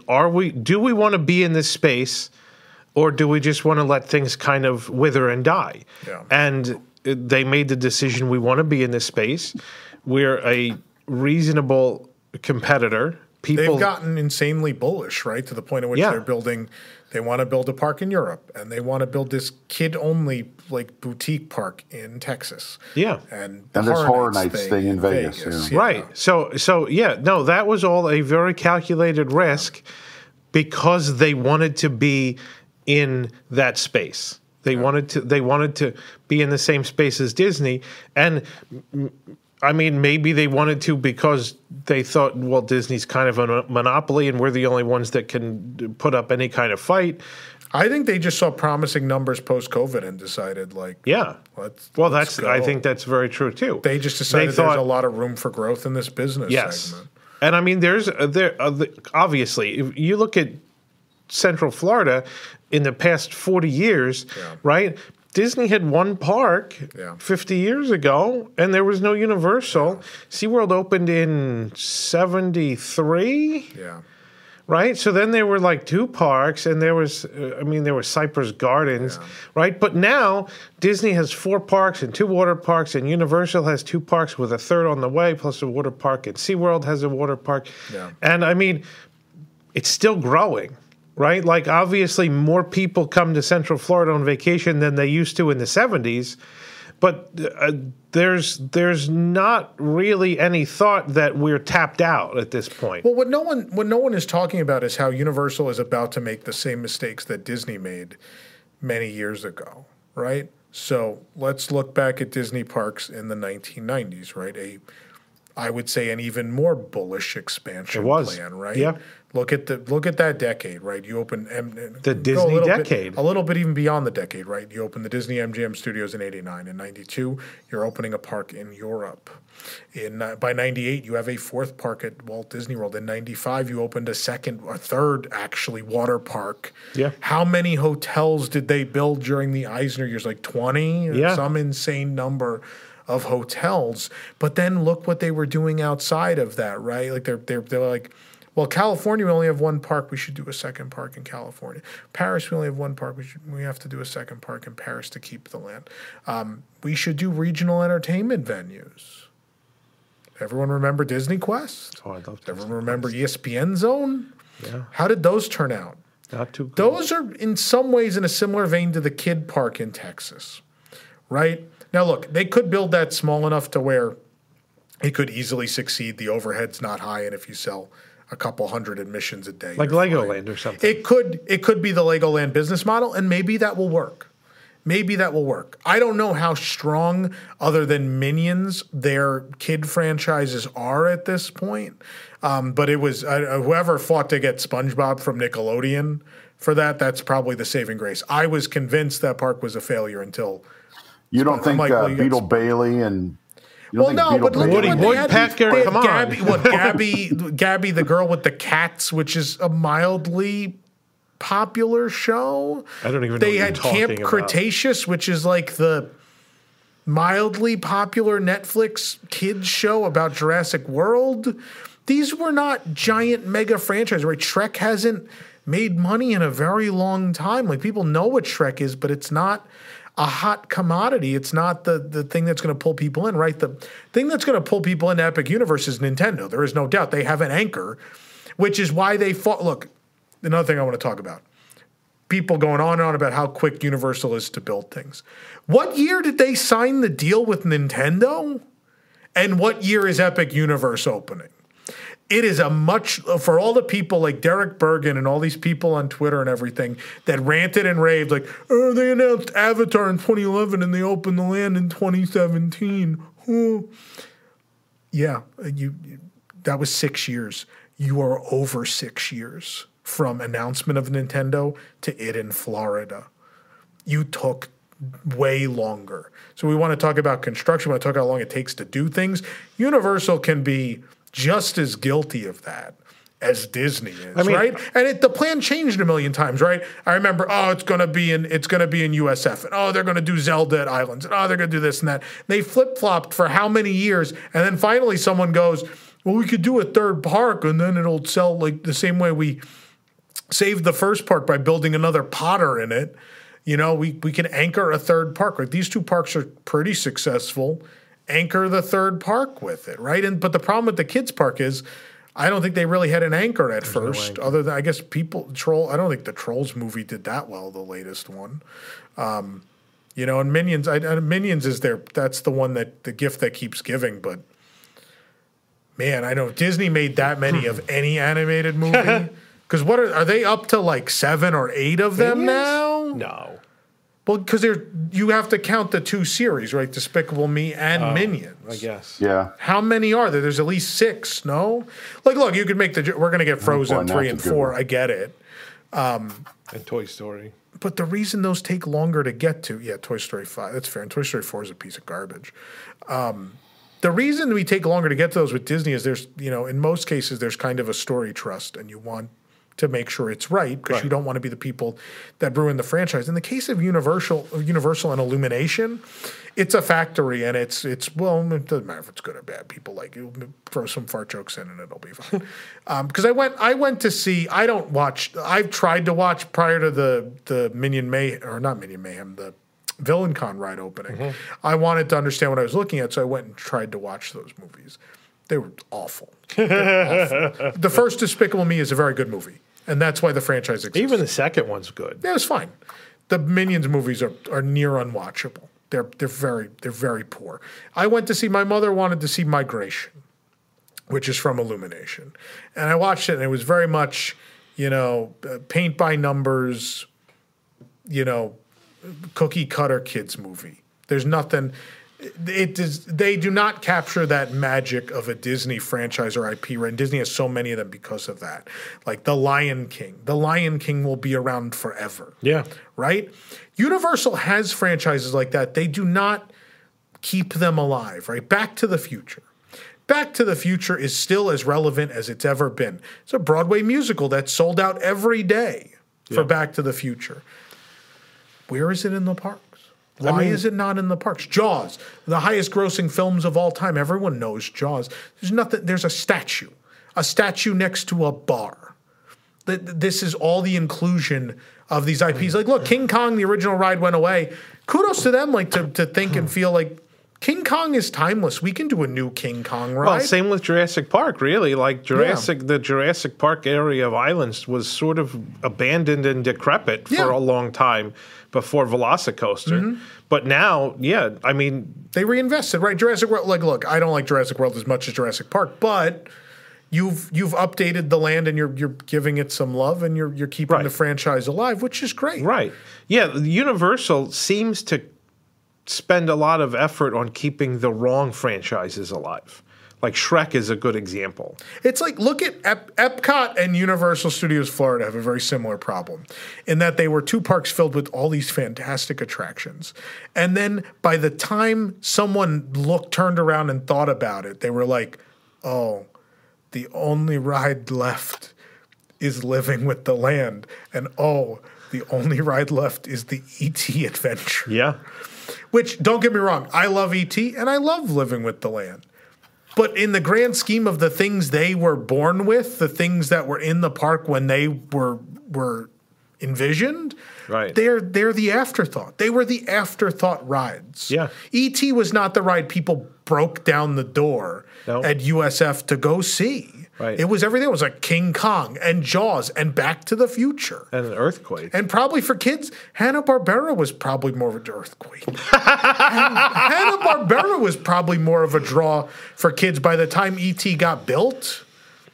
I would think, but maybe I'm wrong. Maybe E.T. was still drawing real strong back then. But it wasn't the high. Same with Living with the Land. Like, yeah, now people are like, I love it. I hope it stays forever. And it's like, you guys, there was Journey to Imagination and Horizons and World of Motion. And you know what? Disney and Universal's doing the same thing that Disney is with all of the merchandise, too. Look at how much Jaws and E.T. and Back to the Future and Jurassic Park merchandise you've got. And nobody buys the merchandise for VillainCon. Yeah. And it's the same at Epcot. You've got a Figment popcorn bucket that's for Journey into Imagination. Nobody likes the ride. No one lined up for your stupid Skyliner Guardians bucket. No. Because no one, people like Guardians, but not to that extent. Like, you didn't make a connection with them. No, but that's a great example. Like the Figment popcorn bucket is mass hysteria. The mass hysteria there's been around the Figment meet and greet and the buckets and all of that stuff. And the ride is terrible. Yeah. But people love that character. Right. But it's like the same. But it's true. It's like everyone doesn't understand what the best thing is to do with their franchises. So it's, and look, Guardians probably worked out for the best. They'll make a ton of, I think that store does pretty well, but you don't see stuff flying off the shelves in that Guardians store either, though. No, I mean people like Guardian. You don't at DCA either, really. Yeah, because I think it's more because they just don't have good stuff. Well, I think that's very true. That's another story. But I think that was the thing. They opened Avengers Campus and they thought merchandise was going to fly off the shelves, and then people just kind of looked at it and went, "I'm not buying a $50 toy to play with on the ride. What are you talking right? about? Like this, I don't want. It was, and also, I think people have a affinity for Disney merchandise much more than Marvel merchandise, right? Yeah. Like too much of the Marvel crap you could get at Target. You could sell the thing that sells, like people obviously buy Universal. T-shirts and hoodies. Yeah. T-shirts, hoodies, people ride buy vehicles, T-shirts and things hoodies relevant and to a the toy ride. for kids, right? But anything else is probably not what that audience is looking for, right? No, that's the difference, right? If you go to like Dollywood or Cedar Point or whatever, the merchandise is very limited. It's like all the popular roller coasters get a T-shirt and there's a little ride model and a pin. Yeah. And that's what they Maybe get, a right? mug or whatever. But then you look at Disney, like Haunted Mansion has a store. The Haunted Mansion has its own store where it has hundreds of different items. Pirates of the Caribbean has its own store with hundreds of items, and the ride sells as much merchandise, if not more now, both of those, than it did when it opened, when it was new and hot. Well, arguably, Imagination does too. Figment does too. That might be fair. They might sell more Figment stuff now. It's possible. I mean, a lot of that Pirates merchandise is general pirate merchandise. No, they have a lot of Pirates of the Caribbean specific stuff. They have some, but Memento Mori has a lot. All of their merchandise is specific to that one attraction. Yeah, but Memento Mori is the size of this table. As opposed to pirate shop. El Caribe Bazaar or wherever it's called. I mean, that also has Indiana Jones merchandise. It does in Coco, and they've had Coco merchandise. Yeah, but as far as footprint, I mean, Pirates has as much. I mean, and you want to talk about wasted opportunities? Look at Tower of Terror. Yeah. Their whole merchandise is mostly Nightmare Before Christmas. Yeah. Like, where's the Tower of Terror unique because merchandise? There's only one other Tower of Terror, they don't even bother anymore. Yeah, but it's terrible. Because Paris even was like, you guys make bad tower merchandise, we're going to make our own, and blew the U.S. parks away. Absolutely. They're like, why don't you guys make the sign? Yeah. Why don't you make the HGH sign? How about like a weird mantelpiece clock with all this art? And like the merchandise was insane. Disney used to make good merchandise for Tower. I mean, they had all kinds of like keys. But still not on that level. Still not well, I mean, what Paris is doing. Tokyo does a way better job too, for that matter. But we're getting off topic though. Yeah. Quick note: true. There are 6 Minions / Despicable Me films. One of them is being released this year. So there are 5 out now, and this one being released this year, they're predicting will hit. And in a very short amount of time. When did Despicable Me come out? Let's see, 2010. Then they released films in 13, 15, 17, and 22. So and have another one. So in 14 years they made 6 movies? Yeah, I mean Toy Story was twice as long. Toy Story is what, 95 to It's twice as long to get. What's to 5 Fast and movies. Furious? They have Fast and Furious has at least 10. That's absurd. Yeah, every other year or something like that.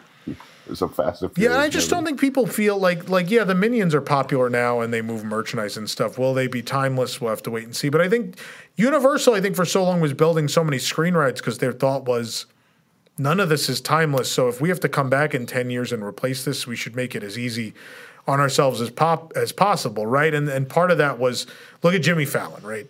That is clearly built to be like, if Jimmy Fallon got fired from The Tonight Show tomorrow, the new person could come in and they could update that pretty quickly. In a month, probably. Well, they got to animate a film, but yeah. But still, not a very long amount of time, right? Right. And that's how a lot of that stuff felt. I think a lot of it was like, well, it'd be easy to update. But the problem is they didn't. I mean, Toy Story Midway Mania was designed that way too, and they didn't. Right? Like Transformers is still there, and that hasn't gotten an update. Disney, it felt like broke out of that trend real quick, though, right? Like they did. They that realized. Era of Toy Story. But then look at Star Tours. Right. Star Tours is the one they've done the best job with. Yeah. Star Tours is still my favorite Star Wars ride. But maybe because Star Tours now had to compete with much newer Star Wars attractions, right? If you were going to come out with a new shooter ride in the same park as Toy Story Mania, Toy Story, they'd have to do something with Toy Story Mania to keep people going there. Yeah. Right? So it's the competition within the franchise. But I think like Universal, they keep coming out with Minion attractions and things. At some point, people are going to be like, these are just kind of junk. And if they open a new Minion attraction that's a good one, no one's going to go on VillainCon. Right? Like already barely people. I mean, right? It's flopped hard. It's kind of like Moana.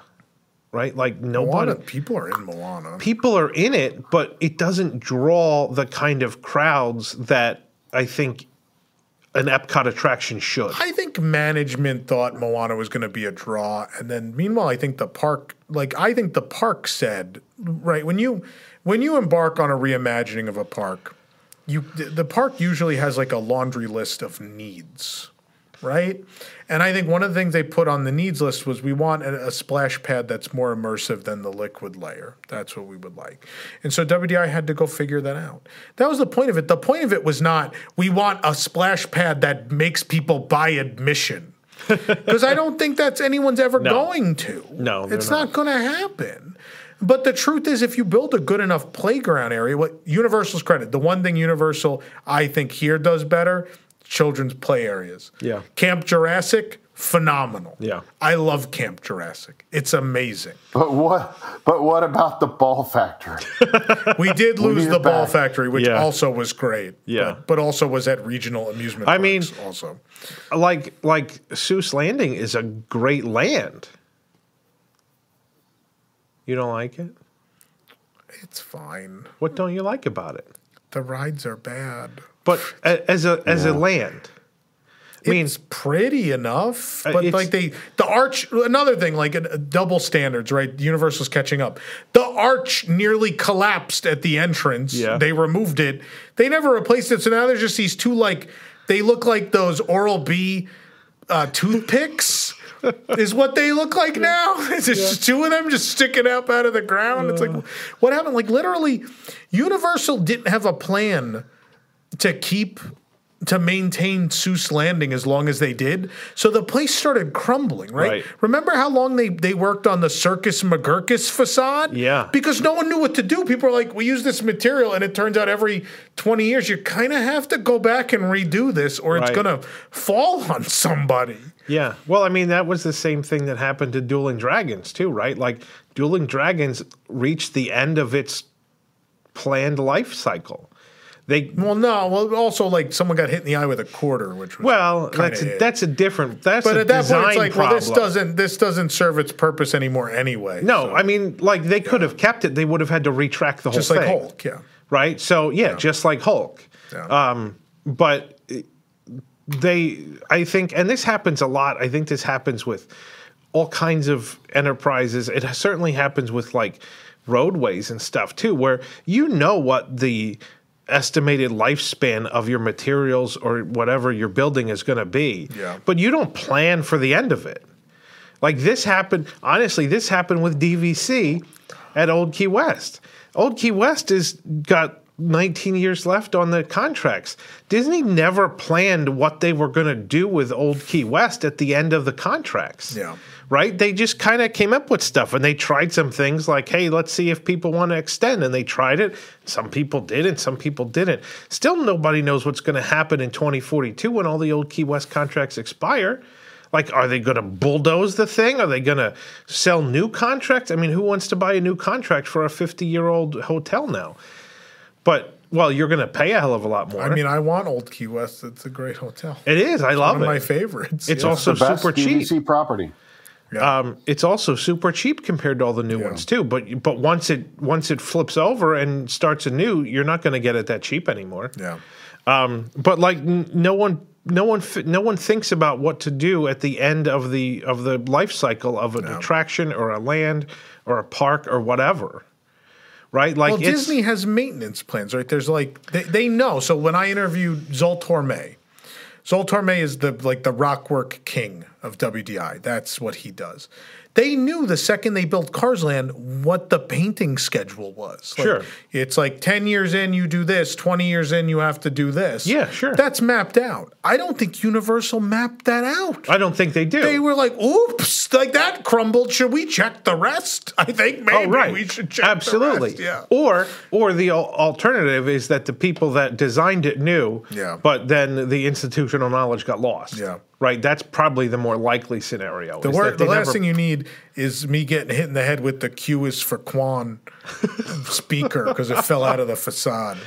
Yeah. I mean, but like Disney does have better maintenance plans. Whether they stick to them or push them off is a different question, right? Yeah. Like they knew how often you need to repaint Cars Land, whether it got repainted on that schedule or got delayed a bit, right? Like that's the same for a lot of other Disneyland things. You see it in Tokyo when they did the multi-year Mysterious Island scaffold project. That was insane. Yeah.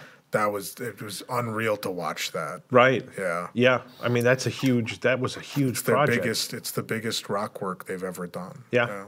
It's a whole volcano. And it goes around the whole land.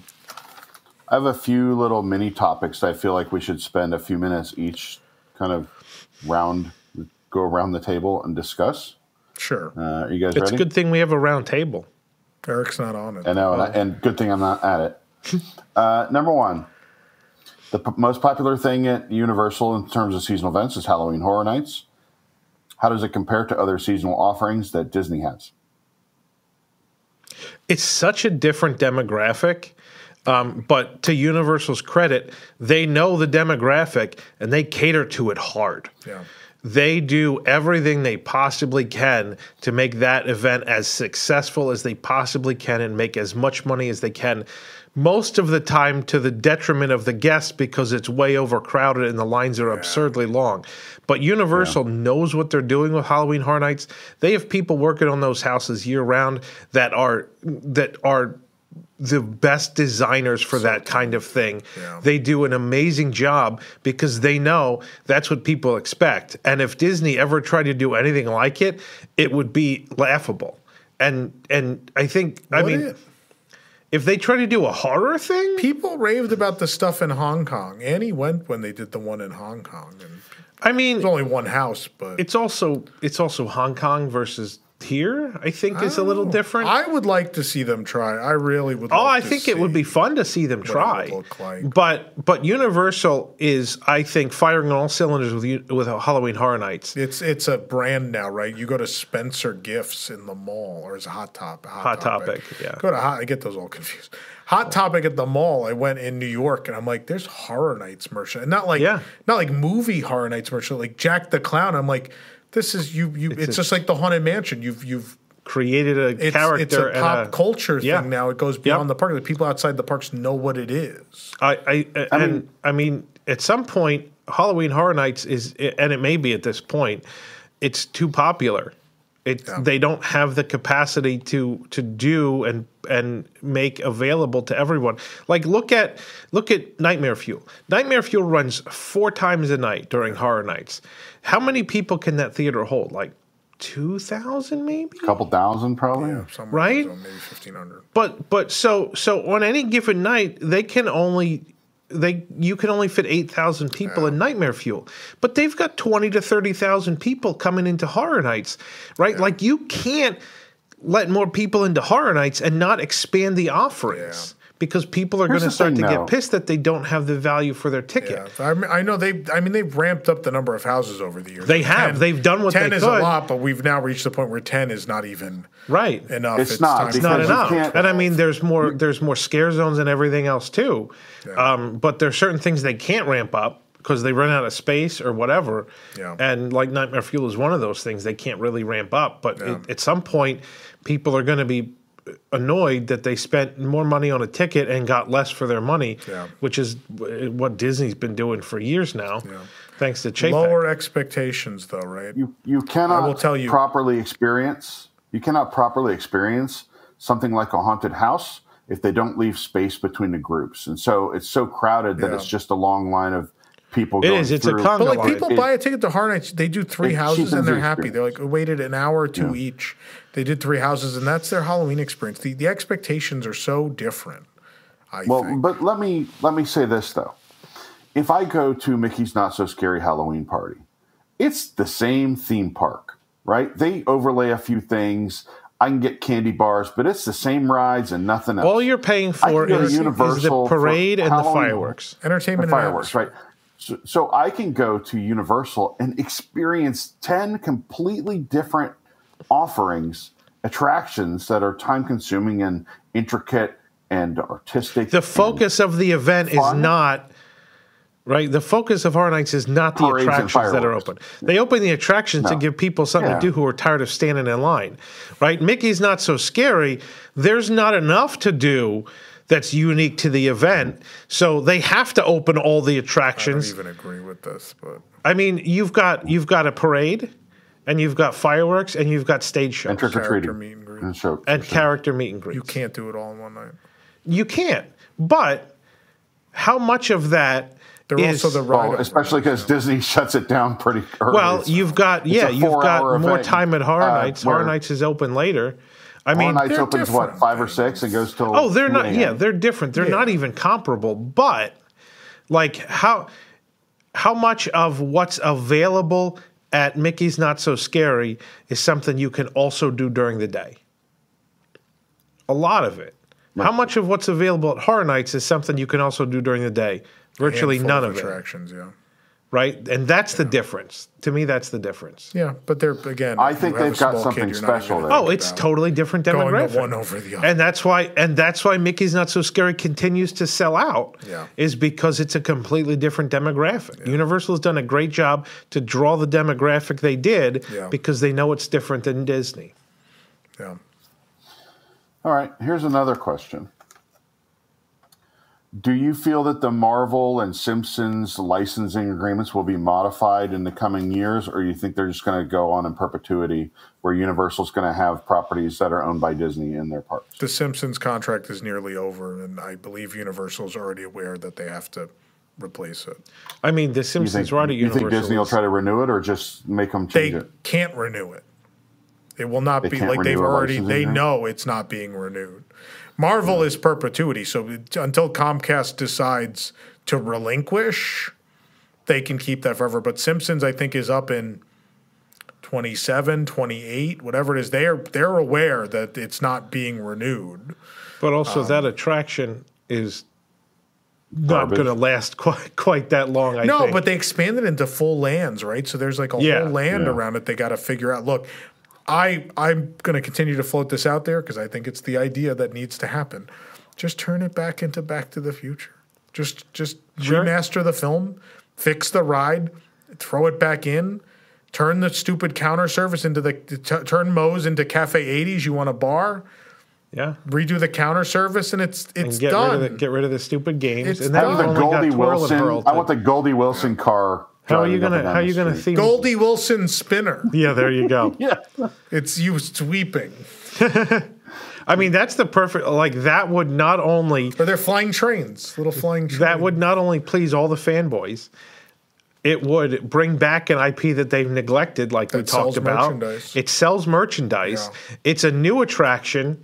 Like obviously it's not a new ride system, but it would be essentially a new attraction, and people would be happy. I think you're right. I think I think the food and beverage would print money. I think that's like a golden opportunity, for what to do with Simpsons Marvel? Land.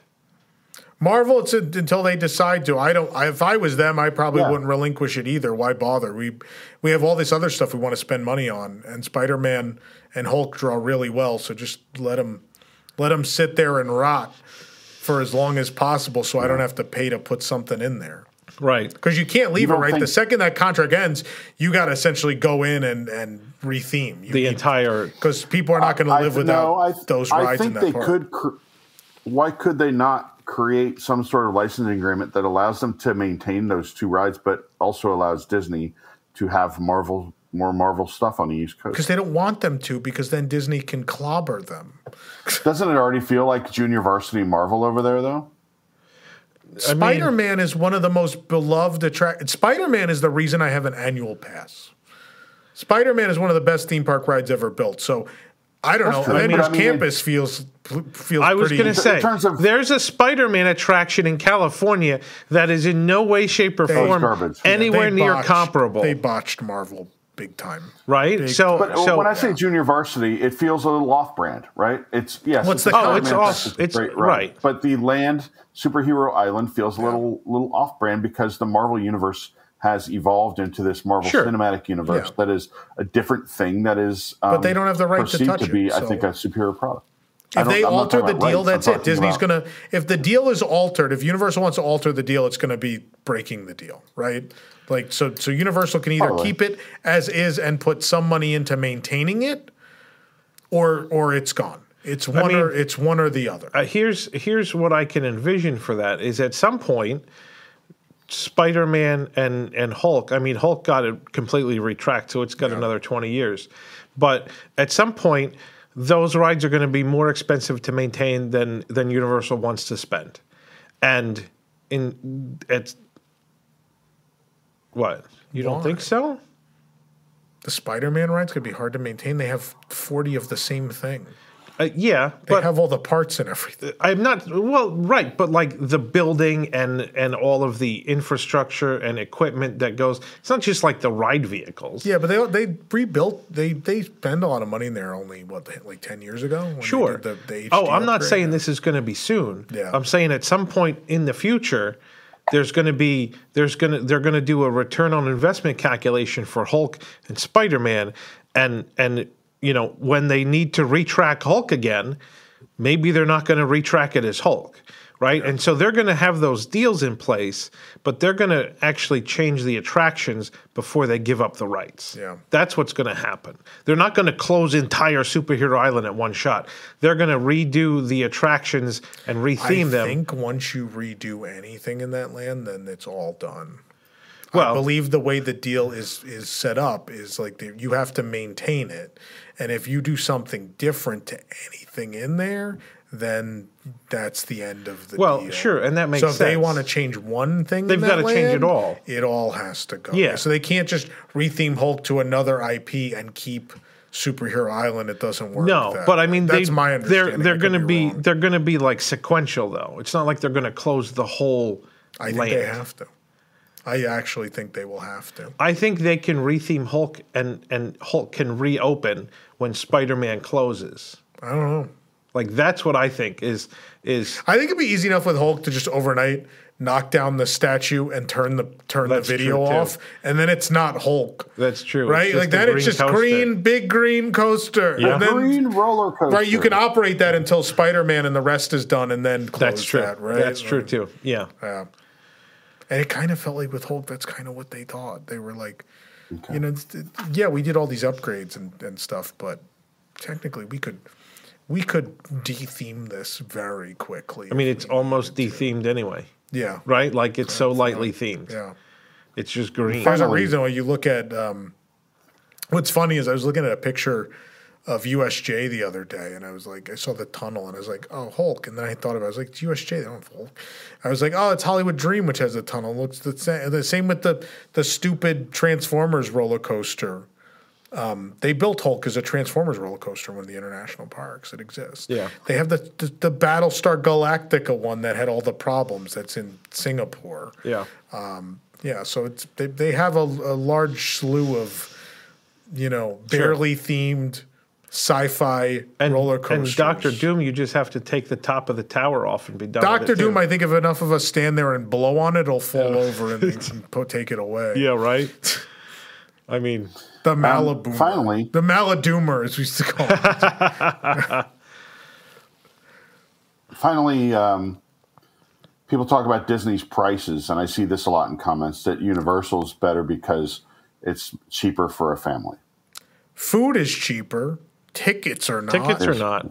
Hotels are cheaper. No. They can Annual passes are cheaper, but they only have 2 parks. For, right? Like, yeah, you get express included with those like deluxe resorts, right? So with Hard Rock, yeah, and Portofino Bay, and why am I blank on the other one? Princess, whatever. What do I call it? Royal Pacific. Royal Pacific. Yeah. Royal Pacific. I don't know why I call it Royal Princess. Royal Pacific. Yeah, but like you go stay in I'm those losing my hotel mind. rooms, Sorry, guys. They're not really nice hotel rooms for that price. You're paying for the express. Oh, those yeah. Hard Rock rooms are not deluxe rooms. They're kind of motel-y. No, I know. You know, the Portofino rooms are nice, but they're an arm and a leg. But so is like Coronado's. their value. Yeah, but I don't feel like I'm paying a deluxe price for Coronado. Like $350? Yeah, but you're talking about Portofino's like $5 or $6, and that's on because discount. You get Express. Yeah, but it's not like. I mean, then you go to Sapphire Falls and it's like $300. Yeah, and then you get nothing. And I like Sapphire, but you're also not paying for it. Yeah. Their value resorts actually are at a value. Cabana Bay. Cabana Bay is the Endless winner. Summer.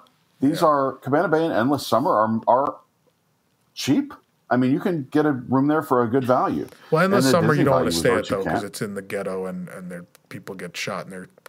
Well, I mean, that's right where you're going to be going to go to Epic Universe. All that kind of, well, yeah, but Cabana Bay is unrivaled for the price, what you get. Yes. Yeah. And the amenities, they have a bowling alley. The counter service restaurant is pretty damn good. The bar is great. There's so much to do. The lazy river, the pool is great. The rooms are cute. Lowe's nailed it. Cabana Bay is almost like a moderate in comparison to Disney. I would go on a vacation. Yeah. Before I went to Universal on vacation, I would go on a weekend getaway just to I would go to Cabana Bay and then go to Volcano Bay. As long as it's a weekend, I know Volcano Bay is not going to be overwhelmed. Yeah. Because Volcano Bay is tremendous when there's no one in it. It's one of the best water parks ever. We stayed in Cabana Bay for 5 days in 2020, and we went to Volcano Bay 4 of the 5 days. That was the best. That month I lived at Universal was the best. I look back at that month and a half I lived at Universal at the reopening very fondly. That was a fun time. But it mostly was for the resorts. It wasn't for the parks. I don't like the parks that much. But Volcano Bay would know people. Once there's people in Volcano Bay, it's unbearable.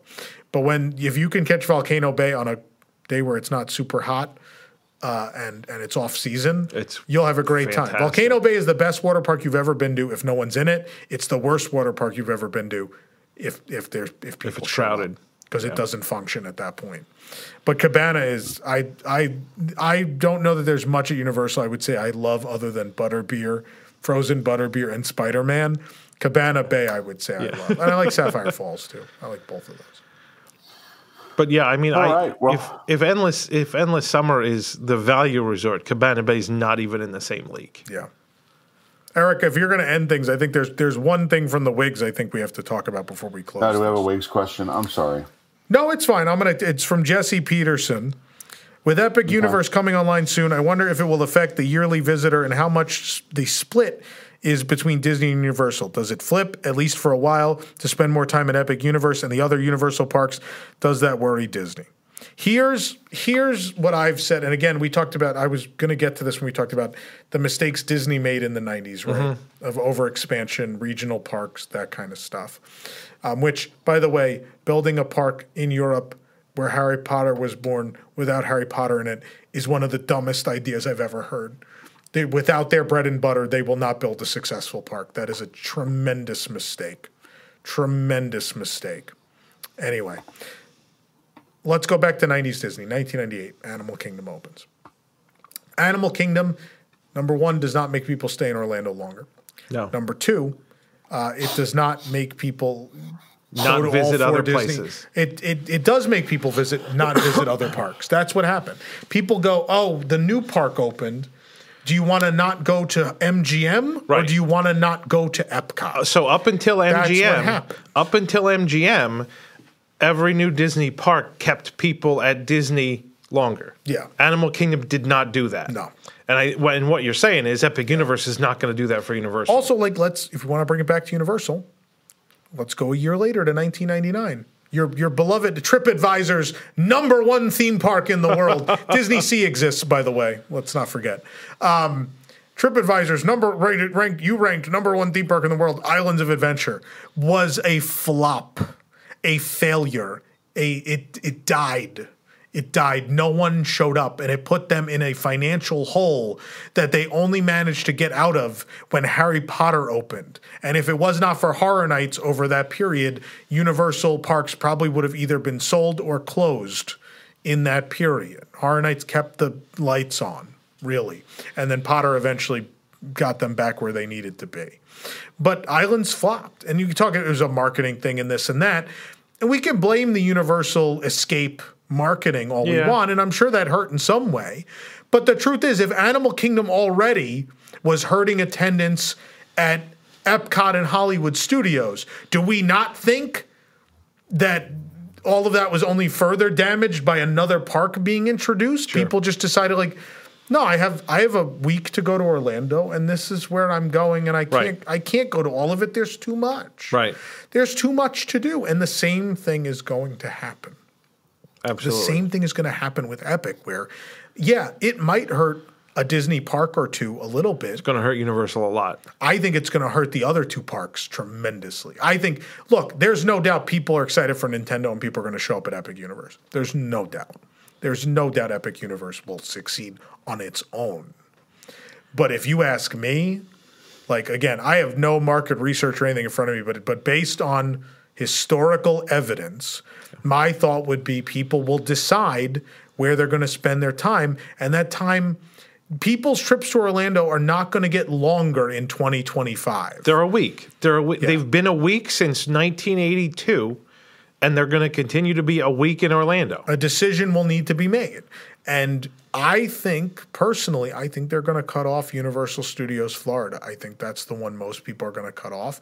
And I think it's like a half-day park. Yeah, and I think they could. I mean, both of those. I think Islands. Well, I was going to say, are people going to just park hop and do both in one day as opposed to maybe they'll just buy a park hopper for all three and like go do the things they want for a day or two, and then they'll get out. They're going to spend 2 days at Universal, whether they visit 1, 2, 3, or 4 parks. Yeah, they spend 2 days at Universal now, right? Like the typical week vacation. You spend 4 days at Disney, you spend 2 days at Universal, you got a day that either you do something else or you don't go to a park or you take a rest. Yeah. That's not going to change when Epic Universe opens. They're going to spend 2 days at Universal and they're either going to go to 1, 2, 3, or 4 parks instead of 1, 2, or 3 parks. And I think Disney very wisely has spread the love to their parks, right? Because people love Pandora. Yeah. So people, if you haven't seen Pandora, you got to see Pandora. If you haven't seen Galaxy's Edge, regardless of what we know wasn't provided, the whole world knows there's a Star Wars land to see. Yeah. Guardians of the Galaxy has been a smash hit at Epcot. People are going to feel compelled to go see that. And the Magic Kingdom is the Magic Kingdom. No one is coming to Orlando and not going to the Magic Kingdom if they're going to a theme park. That just doesn't happen. No, it doesn't. It doesn't. And they're investing, right? Tron just opened, and Tiana's Bayou Adventure will be there, right? A whole new people like Princess and the Frog. It's a thrill ride. It will draw. Yeah, and when Animal Kingdom opened, wait. You don't think there are people that just come and go to Universal and then go home? No, those families exist. There's like a couple, 3 or 4 of them. Yeah, maybe like 100,000 people a year, but it's not like a teenagers. Big number. Yeah, like when Animal Kingdom opened, and it cannibalized attendance at the other 3 parks. They realized they either need to get more people overall to come to Disney, or they need to take time away from something else. The only reason to build an additional park is you've reached capacity at your existing parks. It's a capacity thing. So like Magic Kingdom, they added Epcot Center, but Magic Kingdom was it was crowded. Yeah. So they're like, it makes sense to add Epcot. Sure. And then MGM was not built to be a full park. No. And so when Animal Kingdom opened, before Animal Kingdom, people came to Disney and they spent a day at Magic Kingdom, a day at Epcot, and a day at Studios. Half day at Studios. Well, they spent a half day at Studios, and then they went for dinner or something, or Springs, or Downtown Disney. When Animal Kingdom opened, they spent a day at Magic Kingdom, a day at Epcot, half a day at Studios, and a half a day at Animal Kingdom. Because there wasn't enough to do in either one of those parks to stay for the whole day. Yeah. And so what Disney realized is that no one's spending 4 days at Disney World. They're still spending 3, even though we have 4 parks. Yeah. And then they had to add to Animal Kingdom and add to Studios in order to make them full-day parks. And here's the thing is adding to those parks is not even what did it.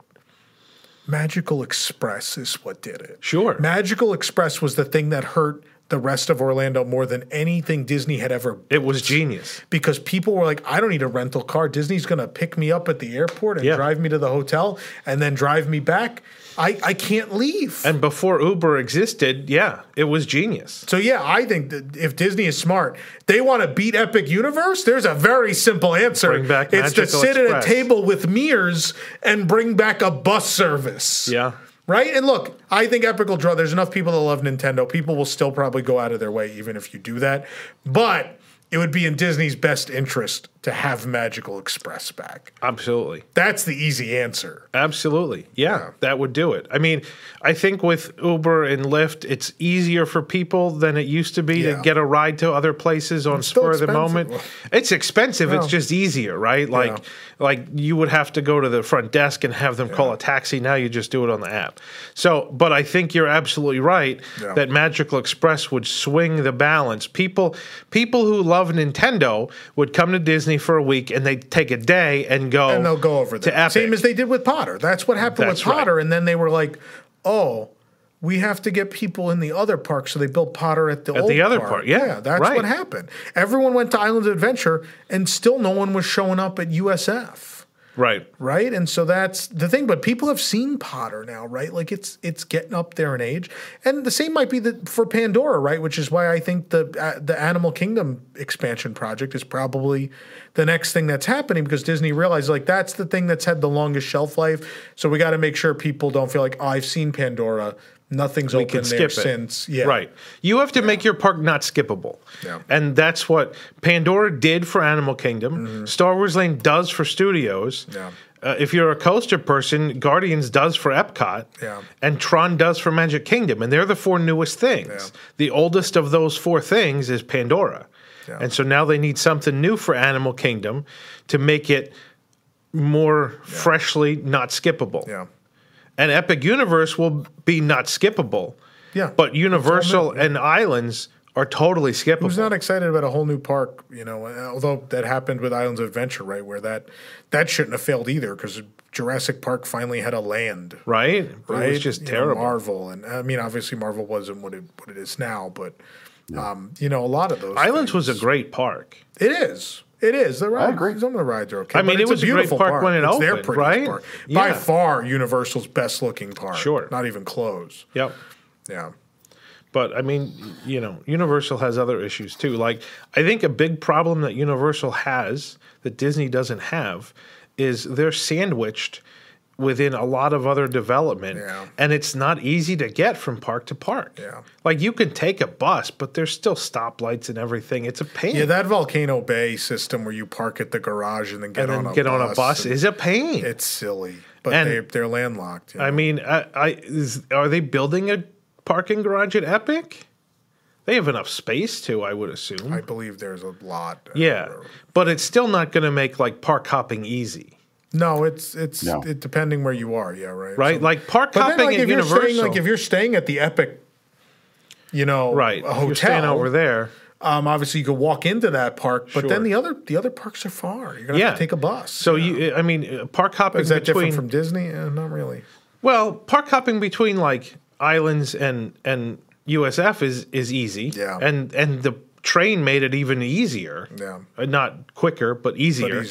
How would you like to travel a walking distance but wait in line for an hour to do it? Yeah. But I mean, like the Skyliner made park hopping between Epcot and Studios easier. Not necessarily quicker, but easier. So long as it's not raining.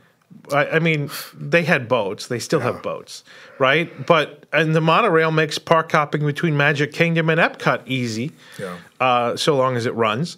Animal Kingdom was the outlier of easy park hopping, and that's why rumors existed forever that they're going to extend the monorail to Animal Kingdom, because you couldn't get there easily.